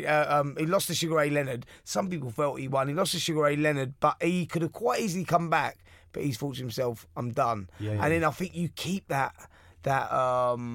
what's the word I'm looking for? You keep that mystique. Yeah. Mind you, I've talked to Adam Smith about that. He's head of boxing at Sky, and about Carl. And he said, and sort of in moments, Carl is always is yearned to get back into the ring and all that. It must be like... But the fact is he hasn't. That's the point. I mean, I don't think it's ever going to leave him, is it? Yeah, no. But because he hasn't, like you said, that legacy is... Yeah, he's drawn the line. And he's always... but he probably made enough money that he could probably afford to but when walk he's away. commentating... That's the hard reality as well, isn't it? You know. You listen to him commentating now, Cole, and you speak to him when the fighters, the super middleweights, are fighting, and you know you get that sense of... He fancies it. I'll do him. I'll do him. Do you know what I mean? He fancies it. And I don't think that's going to leave him because he retired on that win. Yeah. And I think so. Yeah, you see him and he's like, and he keeps himself trim. Yeah, he's still at fighting weight. And I think you're right, Jake. He probably battles every day not to go right. I'm coming back. Do you know what I mean? He's probably at home headbutting walls, punching walls. You're listening to TalkSport. This is Fight Night with me, Adam Cattrall, the boys from the Pound for Pound podcast. Stick around because we're going to talk about that super fight that's been made this week between Canelo and Triple G. Don't call it a comeback. You're listening to TalkSport Fight Night with me, Adam Cattrall. Gareth A. Davis will be on the show shortly. He's in America at this moment in time. Hopefully he's caught up with Deontay Wilder this week. And I've no doubt he's got something to say on Triple G Canelo as well. The boys from the Pound for Pound podcast in the studio with me. I'm at sixes and sevens, I'm going to be honest with you, with this. The first time I was absolutely buzzing. I couldn't get enough of it that they'd made this fight. I was so excited. And then we got the fight and I thought it was a great fight. Obviously spoilt with the judging and what have you. Personally, I thought Triple G won it, but that's just where I was at. We ended up getting a draw. Let's make the second fight. So we get the second fight made, and then the little Mexican decides to go and eat some tacos in Mexico, and he gets himself in a bit of bother. All right? Now, I personally thought that was an opportunity for this sport to make a statement. And I'm not saying just because it's Canelo, let's victimise him. I'm not saying that, but when down the years, for example, you've had people like Marquez who've had 2-year ban for clenbuterol, to just get a 6-month ban and for him to be banned whilst he's having his knee operation and to be allowed to fight again in the same year and to be negotiating whilst he's supposed to be out for obviously failing drug tests, I think it just makes a little bit of a mockery of the sport, you know what I mean? It was an opportunity to say, listen lads, we don't take no messing when it comes to drugs in sport. And I'm with you on it, and I'm not buying the whole contaminated meat thing. I'm not into all that. I just think that this sport is too dangerous. And over the years, we've seen many fatalities, and we've also seen many people injured. You know, Michael Watson comes to mind, myself. And I just think it's not a sport that can be played with performance-enhancing drugs, especially at that level. So I think I'm just not buying the whole meat thing, and I think that, he should have been punished and punished more than that. It sort of seems to have been brushed under the carpet for financial reasons. Now we've got to fight back on again, and it has tarred it a little bit for me as well. And I'm with you, Adam. I thought that Triple G won the fight and won it quite comfortably, if I'm honest. I thought he won it by a couple of rounds. And I think with that in mind, he's gone and done something very stupid, Canelo, by taking some or eating some contaminated meat, whatever you want to say. And just for me, it spoiled the fight a little bit, because I was really looking forward to the rematch, because I thought Canelo got the tactics wrong the first time, and I thought if he would have started the way he finished, he would have won the fight. I thought he gave the Triple G too much respect, and then obviously all this has unfolded, and it's taken a little bit of the buzz away from me. I mean, I know he's been cleared of it now and the fight's been made, but it is what it is, isn't it? I mean, he's a bit of contaminated meat. And do you buy that? No. Come on, listen, we can tell it how it is on this particular show, mate. I'm telling you now, right? Look at the size of him. Look, he's got a head like a bowling ball, right? That's a lot of meat. That is a lot of meat, and it was an opportunity at that point for me for a statement to be made. Again, I don't want to say just because it's Canelo, but it was if he's the biggest cash cow in boxing, and he is. I mean, he generates so much money for the state of Nevada when he fights there. Of course he does, but cheating's cheating. I don't care who you are. Yeah. And this doesn't send the nicest of messages to anybody, any young kid wanting to get in the world of sport. If you get to the top level, it's all right. People will brush it under the carpet. If you're making someone a few quid, it's all right to cheat. It's not all right to cheat. So what happens to the kid that's doing the 6-rounder on the undercard that's earning $3,000 a fight, and he gets caught, he gets a lifetime ban? Give the kid a break, you know what I mean? So the guy that's earning millions gets brushed under the table. And I think, I do. I totally think it's wrong. We was quite strong on this on one of our podcasts, weren't we, when it first announced? Yeah, it's a subject that comes up often, doesn't it? You talk to Bellew, Adam Smith, Billy Joe Saunders, and across the board they are like lengthy ban or life ban, and I agree with that. I think there should be a more clear sort of line of how to deal with. That's the problem, isn't it? Yeah, I think there should be one rule. You're caught, maybe 2 strikes and you're out, something like that. Yeah, I agree with that. And the problem is that, especially in America, from state to state, everything's different. Yeah. I just mentioned the Marquez thing there, right? So Marquez, he gets done with clenbuterol, gets a 2-year ban, but that's the state of New York, right? You go to Nevada, 6 months. Yeah, and the 6-month thing came about. It's supposed to be a year. The 6-month thing comes about because he's helping with inquiries. What do you mean he's helping with inquiries? He's giving you some of the meat. What's going on? And not only that, he gets a 6-month ban, and he's still in the fight anyway. Yeah. Well, so 6-month camp anyway. They just delayed the fight so he can go and eat some more meat. He's having a knee operation. He can't fight anyway. He's injured. He's eating meat for fun out there. It's like, what do you want? It's unreal. It does make I think you're right, Adam. I think it does make a little bit of a mockery of the sport, and I don't think it's good for the sport. If you get general public, and then all of a sudden you think, hang on a minute, I thought Canelo was taking, I thought he was taking training. Now all of a sudden he's fighting Triple G in September. Yeah. Like, I think anyone who's not on top of the sport and doesn't really sort of like look into it or know, when a hearing is or what the ban was, all of a sudden they see this guy coming back fighting in the fight. I don't think it's good for the sport. No, I don't think it gives off the right vibe for the kids that are coming through either, and the young kids are coming through because they're looking at it thinking, is that what you get? Yeah. And what I mean? And so also, it gives off the wrong... and also the safety aspect of it. And Billy Joe touched upon that. He said, well, if someone is, if someone is seriously injured in a fight, and then the person that's fighting has been found to be taking performance-enhancing drugs, well, then you should charge him for manslaughter. 100%. Exactly. The Amir Khan fight, Canelo. If Amir Khan doesn't get up, what do we do? Yeah, because with all due respect to Canelo, the first time you get caught, I'm going to go out there and say it's not the first time you've been doing it; it's just the first time you've been caught. And when he got knocked out, Amir Khan, in that fight, there was that moment where you felt he ain't going to get up because it was a bad one, wasn't it? A real bad one. And then what's unfolded is unfolded, and you just go, oh, do you know what I mean? It's sort of like look at David Price as well in terms of how his career's gone. Absolutely. I mean, and the effect 3 drug cheats. Yeah, 3 drug cheats. He's lost 2. So look, the effect of on his career. I mean, it could have been dramatically different, wouldn't it? If who knows how it would have panned out. You just mentioned the Price thing, right? So Price fought Povetkin last time out. Povetkin failed 2 tests in the same year. It's ridiculous. And he's still allowed to have it. And he's the mandatory for AJ. Yeah. How's that? And the 2 bad knockouts that he had against him, Price, were against drugs cheats. Which effectively ruined his career, ruined everything he was it's doing. Psychology, of course. Yeah, and then he comes back and puts in a performance against another drug cheat. You just think, this poor guy goes and knocks Audley Harrison out, who's Olympic champion. He's got the world at his feet. All of a sudden, he boxes a lineup of guys that have been on drugs or previously on drugs, and it's just like you think it's tough, man. It's really tough. I mean, for me, I was hoping that there would be a lengthier ban for Canelo, and then what I was really hoping for was Billy Joe Saunders Triple G. That is a fight I really want to see, and I think Billy Joe could really give Triple G a good run out. I think he could win that fight.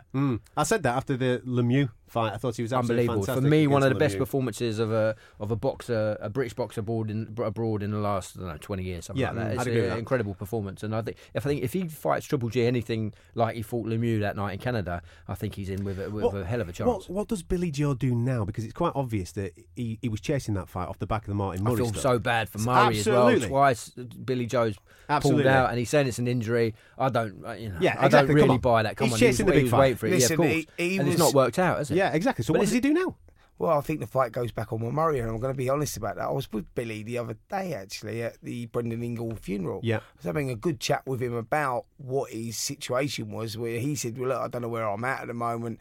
I don't know, but I'm hearing rumours that fight with Murray now could go back on again. Oh, not again. Come on. It Can you imagine if it fell through again? Yeah, but you would have to have some type of insurances for Murray. Yeah, because that's 2 training camps and stuff like that. You've got to feel sorry for Murray, but I think that Murray would still take the fight. Of course he would, because it's a world title. Of course he would. Take Murray out of the equation. What does Billy do?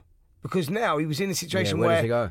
Well, he was gambling on the fact that the fact that would. Well, they'd done a deal for Golovkin. They'd done that deal, but then all of a sudden the U-turn came around. And Canelo's back in. We got Canelo Golovkin. Hence it that always being off. surprises me that there's no insurances in place that would cover a boxer financially for training camps. Yeah, you've got to do it yourself, haven't you? The fighters have got to do those types of things themselves. So they're massively out of pocket. You saw the same thing with Tyson Fury, David Haye. That was twice as well. That was over a year, wasn't it? So he's basically a year out of the ring waiting for David Haye. Yeah, and spending a lot of money in camps. Yeah. So, yes, it's a difficult one, but do not be surprised if you see Billy Joe Saunders, Martin Murray back on.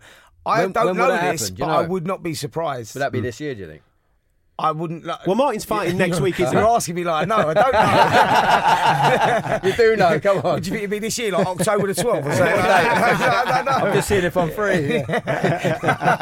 No, I don't know, but I'm just saying, I'm just looking at it. I am. I'm just looking at it, and I think that fight still should and could happen. Well, I don't think that would be a bad thing. I think that a fight I still want to see, and I think again, potential banana skin for Billy Joe. Murray was, I saw him bits of pieces training for this fight. He looks in great shape, Murray, and I think maybe in the back of Billy Joe's something mind going on in that gym, hasn't he? Jamie flying. I mean, the guys with Frampton. I know he's been looking after Jack Catterall, Cummings as well. Tommy Coyle's performance, absolutely outstanding. Something's going on in that gym, isn't there? Yeah, he's just like, I'll tell you what's going on in there. Success breeds success, and they've got a family unit in there, like where they all get on so well, and there's a good little bit of banter going on. Nigel Travis, Jamie's right hand man, he's a great guy as well. I've known him for years, and I think that it's all about the vibe in the gym, and that, like I said, success builds success, and everyone wants a piece of that. And he's flying, man. The last 12 months, the guy has just created probably one of the best gyms in the country. I think Jamie Moore has really come of age, and I think with the Frampton fight for me, he just sort of like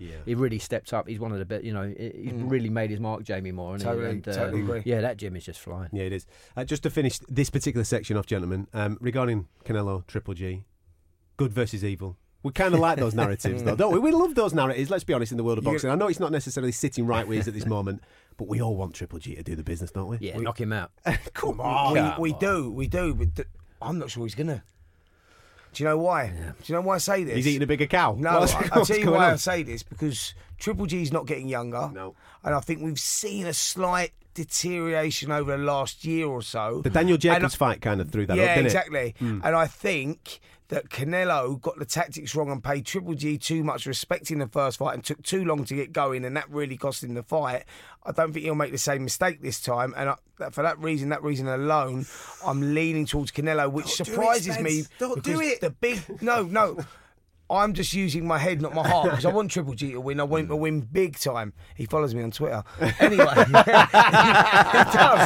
does. Does he? Yeah. He does. Yeah. That conversation between you and him in Kazakh would be unbelievable. Yeah, that's after about 8 Cronenbergs. But, he does. And it's weird, isn't it? Yeah, it's good. It's good, isn't it? I didn't follow him, he followed me. You following him back now? Yeah, I had to. Of course, yeah.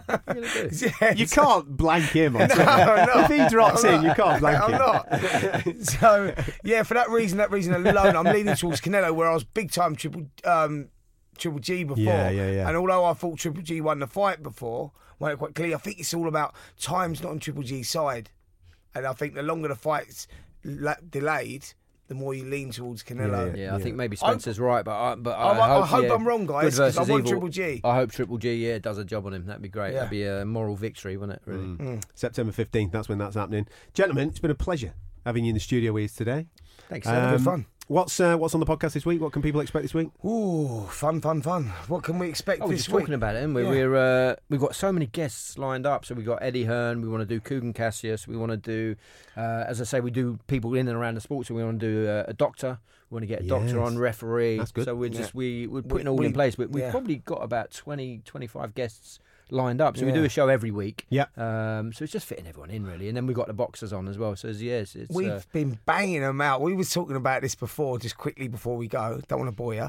But we was talking about like the guests that we've had on, and we haven't had a week show yet, because like every time something seems to happen, either Jake knows someone from his world, the entertainment world. I've got the boxing world locked down as well, and he's got the Fury, and he's knocking around with Fury and Billy Joe Saunders and all that. He's got all this going on, and it just seems to work. And we keep getting all these really wicked shows, don't we? Yeah. So we're just enjoying it. We love, we love sitting around. We would sit around and talk about boxing anyway, and. So it's we're just putting a microphone on it and speaking to amazing guests, and hopefully it is like you say.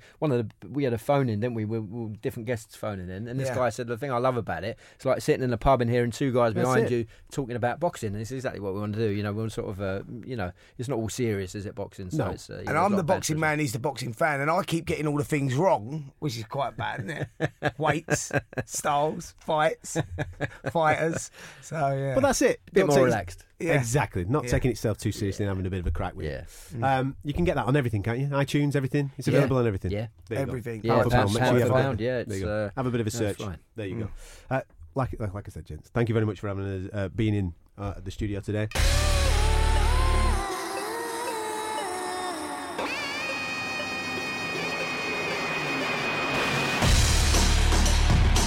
You're listening to Fight Night on TalkSport with me, Adam Catterall. Lots still to come, including a little bit of a chat with Gareth Davis, who is stateside at this moment in time, hopefully catching up with Deontay Wilder. But this week, you will have seen, as we were speaking about a little earlier on in the show, Dillian Whyte versus Josie Parker has been made for the 28th of July at the O2 in London.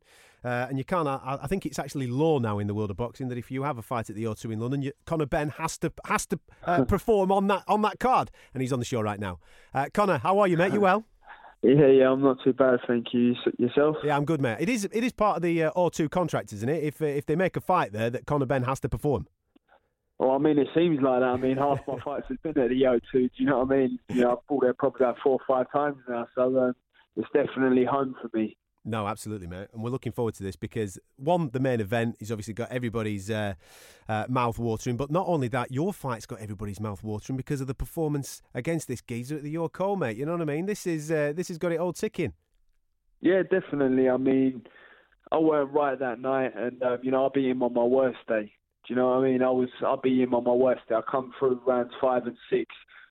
Fighting for my career, and I put him down both rounds. If it went on another round or another 10 seconds of the last round, he would have been finished. Yeah. So I'm confident now myself. I've had a bit of time off. I've been working hard, and I can do 10 rounds with him, no problem if it goes that far. I beat him on my worst day. Let's hope everyone remembers that. Listen, just on that, Conor, now from a fan's point of view, now I know that you're going to go in there and do a more clinical job this time round, but blooming heck, last time, mate, it was entertaining. I was on the edge of my seat from start to finish. It was amazing. I know you don't want too many of them in your career, but blooming heck, it was good. Well, it just showed that, this 21-year-old kid who's lived a silver spoon life, as people say, has got heart. Do you know what I mean? So you ain't got to come from the ghetto and have that Mike Tyson story. That ended with Mike Tyson. Do you know what I mean? Now, I come from a very luxury life, but you know what? I've got that grit in me that, when it comes down to it, I'll have it with anybody. But yeah, I wasn't ready that fight at all. I thought the last 4 people I've knocked out within 2 rounds, and they've got decent records. Yeah. What's this fool going to do to me? And looking at his record, and boy, was I wrong. I had Miami booked and everything all booked up, ready to go on Miami, and I overlooked it massively until he hit me with that 1-2. But you know what? I don't regret that fight, because it showed a whole another side to me that I didn't even know I had in me myself, let alone the public. No, absolutely. So I'm ready for round 2. I'm ready to have it, and this time I'll show levels in this sport. People have me written off already. Well, come on then. I don't fear nobody. People saying, he won't take the fight. Of course I'll take the fight. I wanted him straight after. That's settled now, and I'll give the people what they want. The people definitely do want to see that again, no question about it. Listen, earlier on in the show, I was speaking to Spencer Oliver about those next-gen cards, and that was obviously where the first fight took place at the York Hall, mate. Those fight, what we were kind of concluding to was that those next-gen cards are absolutely brilliant. Young guys like yourself wanting to make a statement in the game, and not only that, they're not gimme fights. They're not like you're just turning up and, red corner's going to win this week quite comfortably. They're proper competitive 50-50s and learning fights. And as you've just kind of alluded to there, mate, it was one of those nights where you probably learnt more in those 6 rounds than you did for your whole of your professional career. Of course. Well, first off, the JD Next Gen shows are absolutely unbelievable for young fighters coming through. I mean, what a platform. And, well done to Eddie Hearn and Sky Sports for making that happen. But, yeah, as I said, I learned so much that night. And, I honestly, hand on heart, did not know I had that in me. It may be with an opponent not of high caliber or not of, it just showed my heart where my heart's at. Many people would have folded.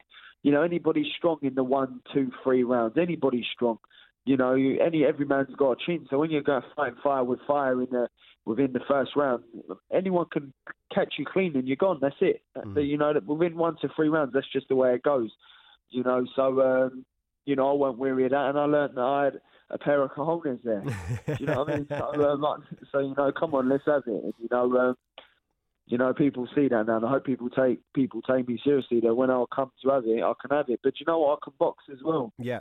Which I've shown previously, but just sometimes I get caught in a mind frame and I want to have a fight and entertain. And, sometimes it ain't a good thing, but sometimes it's a good thing. For you lot, it's always a good thing. For me, it ain't. Yeah, I know, mate. Entertainment business, innit? That's why my dad's a living legend and remembered the way he's remembered, because he'd have it with anybody, and that's the way I want to go down. You mentioned, I know that you've mentioned it a couple of times, the silver spoon thing, but that's not necessarily true, is it, mate? Because at the end of the day, maybe a lot of people know your story. They know, obviously, who your dad is and what have you, but you've taken yourself out your comfort zones in order to get yourself to this particular position, taking yourself away from your family, taking yourself to on your own and doing your own thing, you know what I mean, to chase this dream.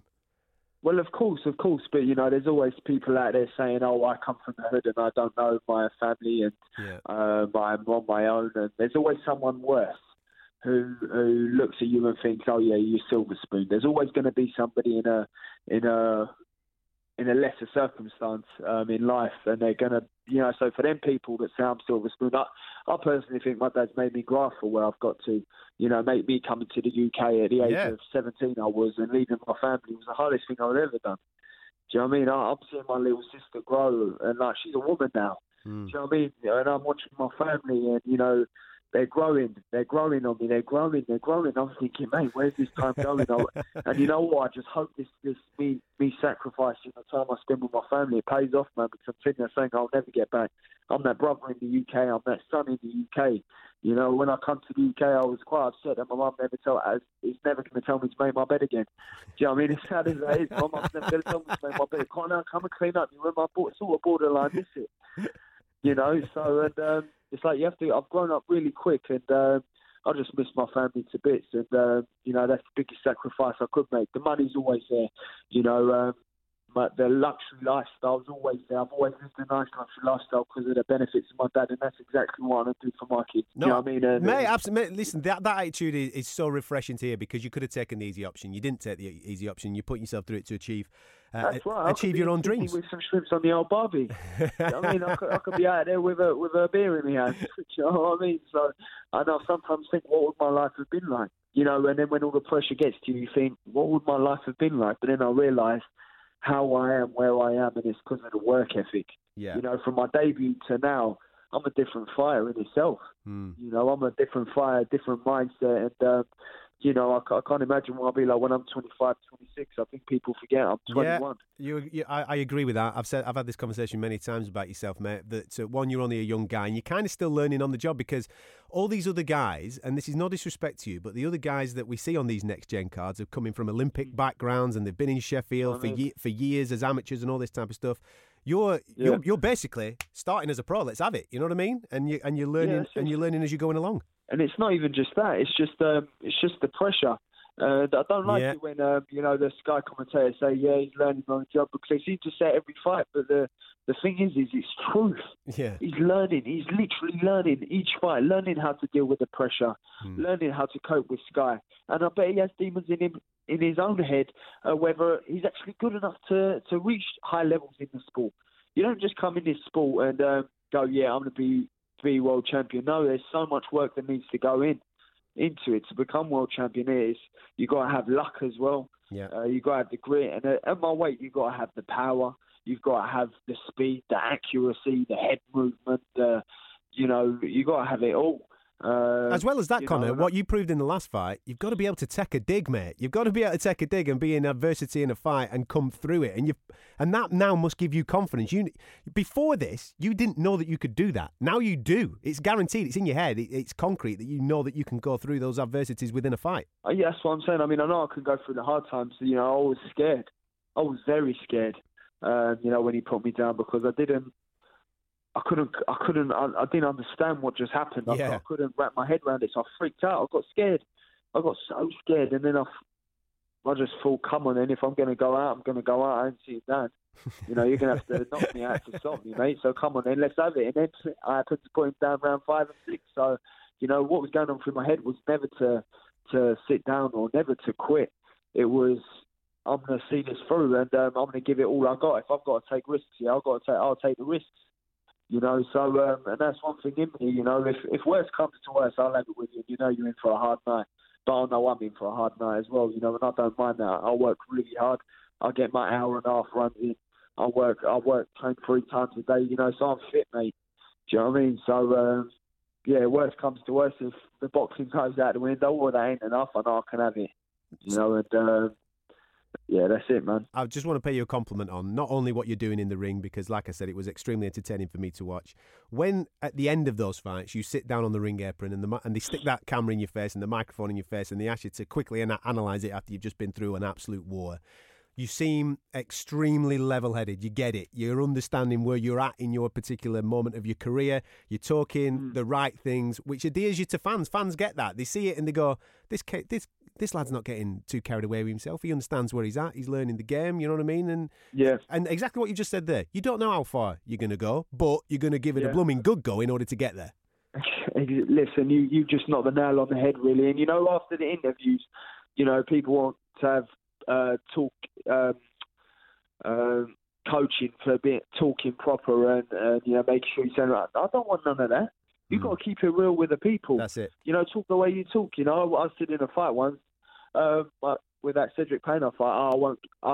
That's why I don't give it Charlie Big Bananas. I'm thinking, who says that? You know what I mean? You know, so I'm just going to talk like me. And you'll get a transparent view on how I see things in my career. I ain't worried to reveal myself to people. I'm transparent. When you're transparent, people can't pull ones out of the book and go, "Oh yeah, you're not really." I'm just transparent. That's one thing I learned from my dad's career. He was just one of the people. Without them, I'm absolutely nothing. Without them, I'm nobody. And that's something my dad instilled in me from when I was young. He goes, "Son, without all these people, I'm absolutely nothing." And I thought, "You're so right, Dad." For all them fighters that get it twisted and have their head stuck up their ears thinking they're all out in a bag of chips. No. Giving it the Charlie Big Bananas. That's it. Yeah, the Charlie Big Bananas, So, no, I'll always be level-headed. I know where I'm at. I'm not saying I'm going to be some world champion. All I know is the British public have another Ben in the game. And, you're going to be entertained. That's all I can promise you. I can't promise you I'm going to get this and become this and become that. I may face losses. I may face draws. I may face getting knocked spark out. And you know what? I may get back up and knock the geezer out. It's just one of those things. And I think that's why my journey is the most exciting journey in Britain. I ain't got all these Olympians and all that come along. But this journey's so exciting because they've watched me grow from a kid who had them little dreadlocks on his head. I don't know what I was doing with them dreadlocks, what a state I was. But, I chose to come out to a Pac-12 tour with that haircut. I'll never do that ever again. But, it's an exciting journey. Man, it's an exciting journey. It is, mate, and we're looking forward to seeing it. The next chapter of it, anyway, 28th of July. Make sure you tune in. Ben Pernod, part 2 at the O2 Arena on the White Parker undercard. You listen to Fight Night on TalkSport. Conor, Ben, it's been an absolute pleasure having you on the show, mate. Have a good one. Take care. Thank you. Thank you. Take care.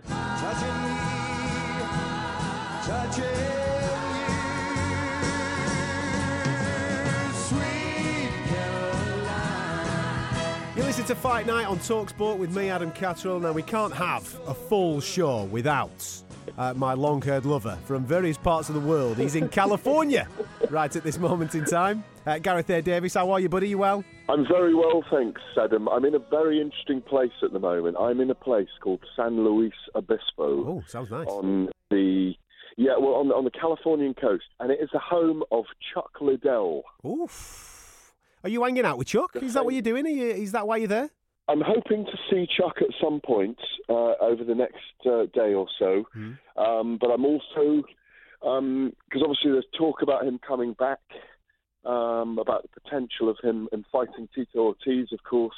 It's something that I don't think any of us want to see. He was obviously one of the very first UFC stars when the Fertittas and Dana White took over the UFC those many years ago. But I'm also later today going to see about 20 miles up the coast to a place called Cambria. And one man who lives in one of those houses on stilts is a guy called Don Chargin. Mm-hmm. He's an 85-year-old promoter who discovered Canelo Alvarez, if you like, and brought his attention to Oscar De La Hoya. He noticed his body shots as a 16-year-old and thought he was extraordinary. Don Chargin, I think, has been in boxing for 60-odd years, so I'm going to have lunch with him and spend an afternoon at his house and talk about his life in boxing, and no doubt some of that will play out on our show eventually, Well, that kind of leads me on nicely, mate, to that super fight, obviously involving Canelo. Yeah. Now, on the show, we've had Jake Wood and Spencer Oliver, the guys from the Pound for Pound podcast. We've just been talking, actually, a little bit about this super fight, and, of course, failed drug tests came up as part of the conversation. Yeah. Now, me and you, we've had that conversation on many, many occasions. People know where we stand on that. So let's talk about the fight itself, because first time round, mate, it was a very close contest. I personally thought that Triple G won it. It was a draw. We had a bit of a controversy with the judging, but if the failed drug test didn't happen, everybody will be going crazy for it right now, because I think there's a lot of unanswered questions from that first fight, and hopefully we're going to get those unanswered questions answered on September the 15th. It was a year ago, wasn't it? It was a year ago it's a year between the two fights, is what I'm saying. I was there. I'm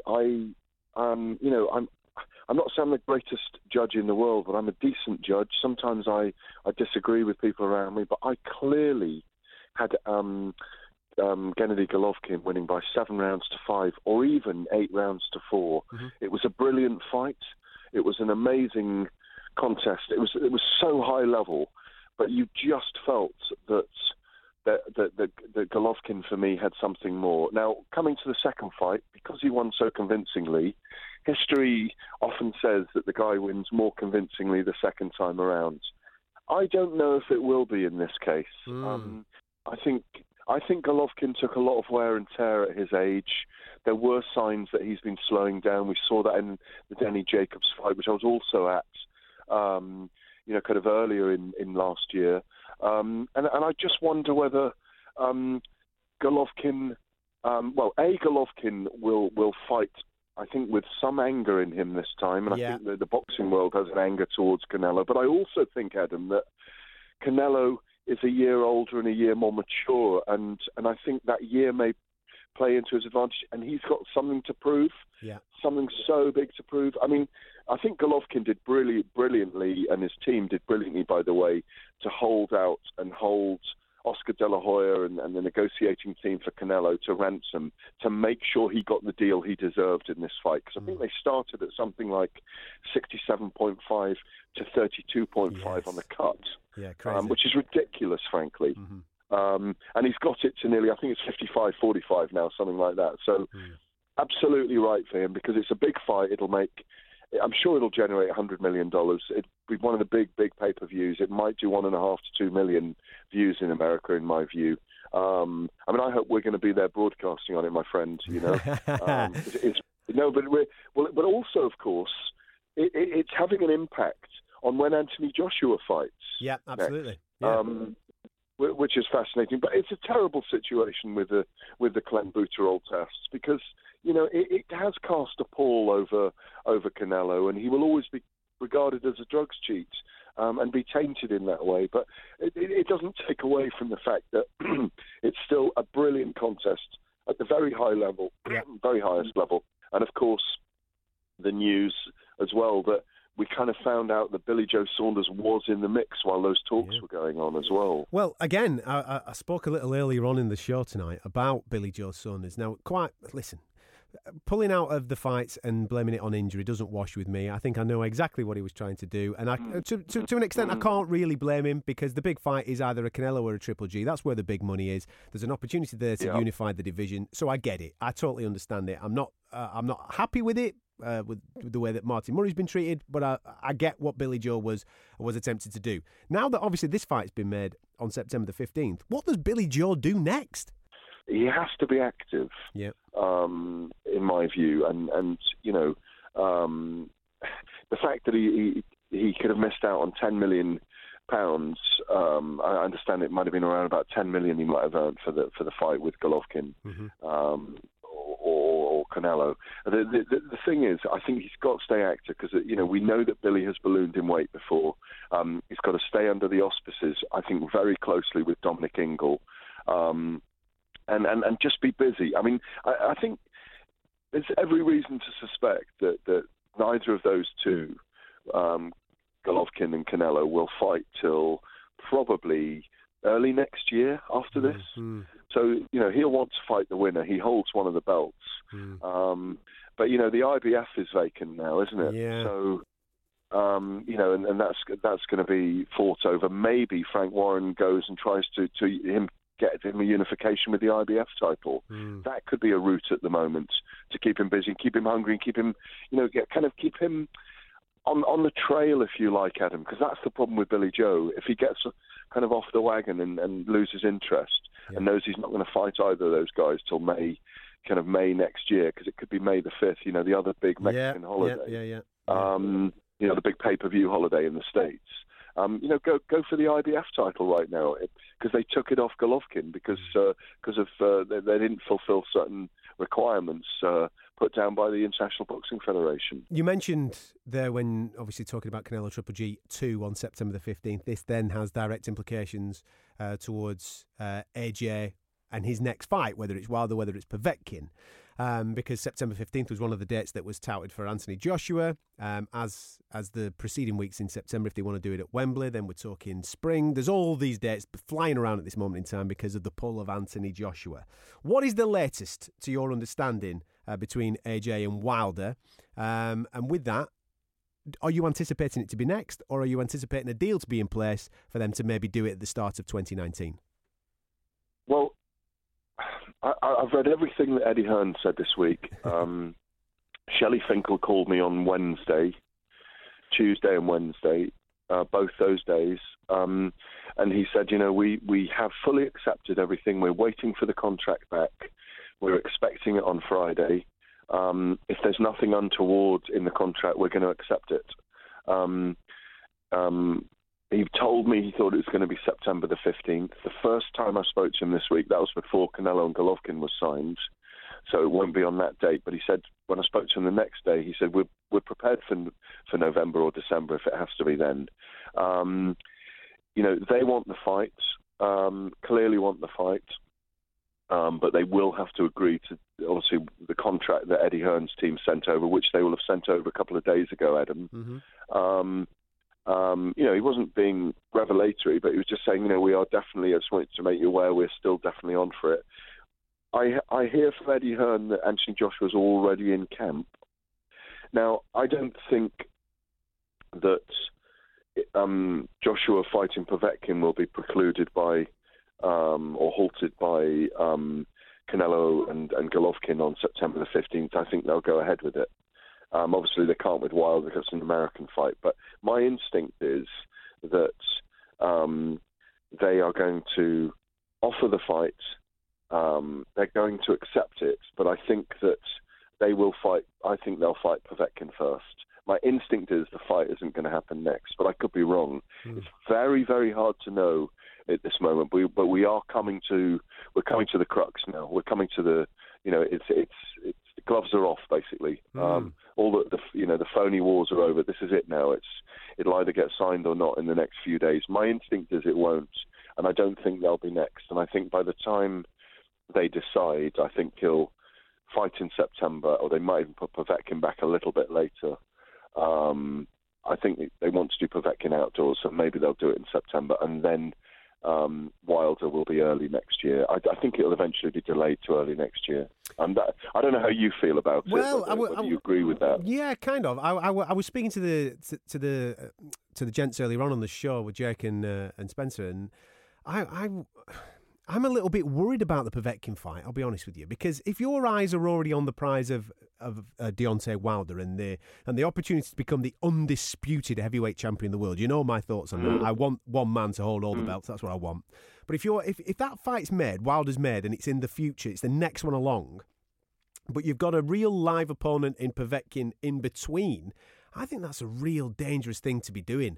A banana skin to maybe, because he isn't a mug, is Povetkin. He can really punch, and he's only been beaten by Klitschko. He might be at the twilight, at the back end of his career, but he's got to take that seriously, and that should be his sole focus before moving on to anything else. I know, you're absolutely right. I mean, every Povetkin outside, I think outside Wilder. Right now, Povetkin is probably the most dangerous opponent. He's got very heavy hands. When he's in the mood, he can really box. He's got an incredible pedigree, world amateur boxing champion. The Olympic gold medalist. He's got everything. He's produced everything he needed to. There's a degree of lethargy in him for some reason, which is always strange. I mean, his performance against Klitschko was extraordinarily poor. Although Klitschko was allowed to kind of do that thing where he punches and grabs, and he did it all night, and he leant on him for must have been half the bout. Was never really warned properly. Povetkin is dangerous. There's no question about it, but he provides a route to two fights afterwards. We know that unifications trump mandatories, but he is the rightful contender. He's the number one contender for two of the belts, and I think he's number 3 with the other belt. So like you say, it is a banana skin, but this is what we want in this division. If he wipes out Povetkin, there's only Wilder left. Listen, you go and enjoy a little bit of California and some light lunch in Cambria. You go and do that, my friend. And I've no doubt we'll be catching it up again next week. Hopefully there's more developments in the world of boxing. Thank you so much for listening to us. It's been an absolute pleasure doing the show for you. We are obviously a little bit different this week and throughout the course of the World Cup. TalkSport 2, 10 o'clock Sunday nights. We'll return to Saturday nights after the World Cup, of course. But if you've missed any part of this show, it will be available on a podcast. So therefore you can get us on the TalkSport website and you can get us on iTunes as well. We will catch you next week. Mom deserves the best, and there's no better place to shop for Mother's Day than Whole Foods Market. They're your destination for unbeatable savings, from premium gifts to show-stopping flowers and irresistible desserts. Start by saving 33% with Prime on all body care and candles. Then get a 15-stem bunch of tulips for just $9.99 each with Prime. Round out Mom's menu with festive rosé, irresistible berry chantilly cake, and more special treats. Come celebrate Mother's Day at Whole Foods Market. Mom deserves the best, and there's no better place to shop for Mother's Day than Whole Foods Market. They're your destination for unbeatable savings, from premium gifts to show-stopping flowers and irresistible desserts. Start by saving 33% with Prime on all body care and candles. Then get a 15-stem bunch of tulips for just $9.99 each with Prime. Round out Mom's menu with festive rosé, irresistible berry chantilly cake, and more special treats. Come celebrate Mother's Day at Whole Foods Market.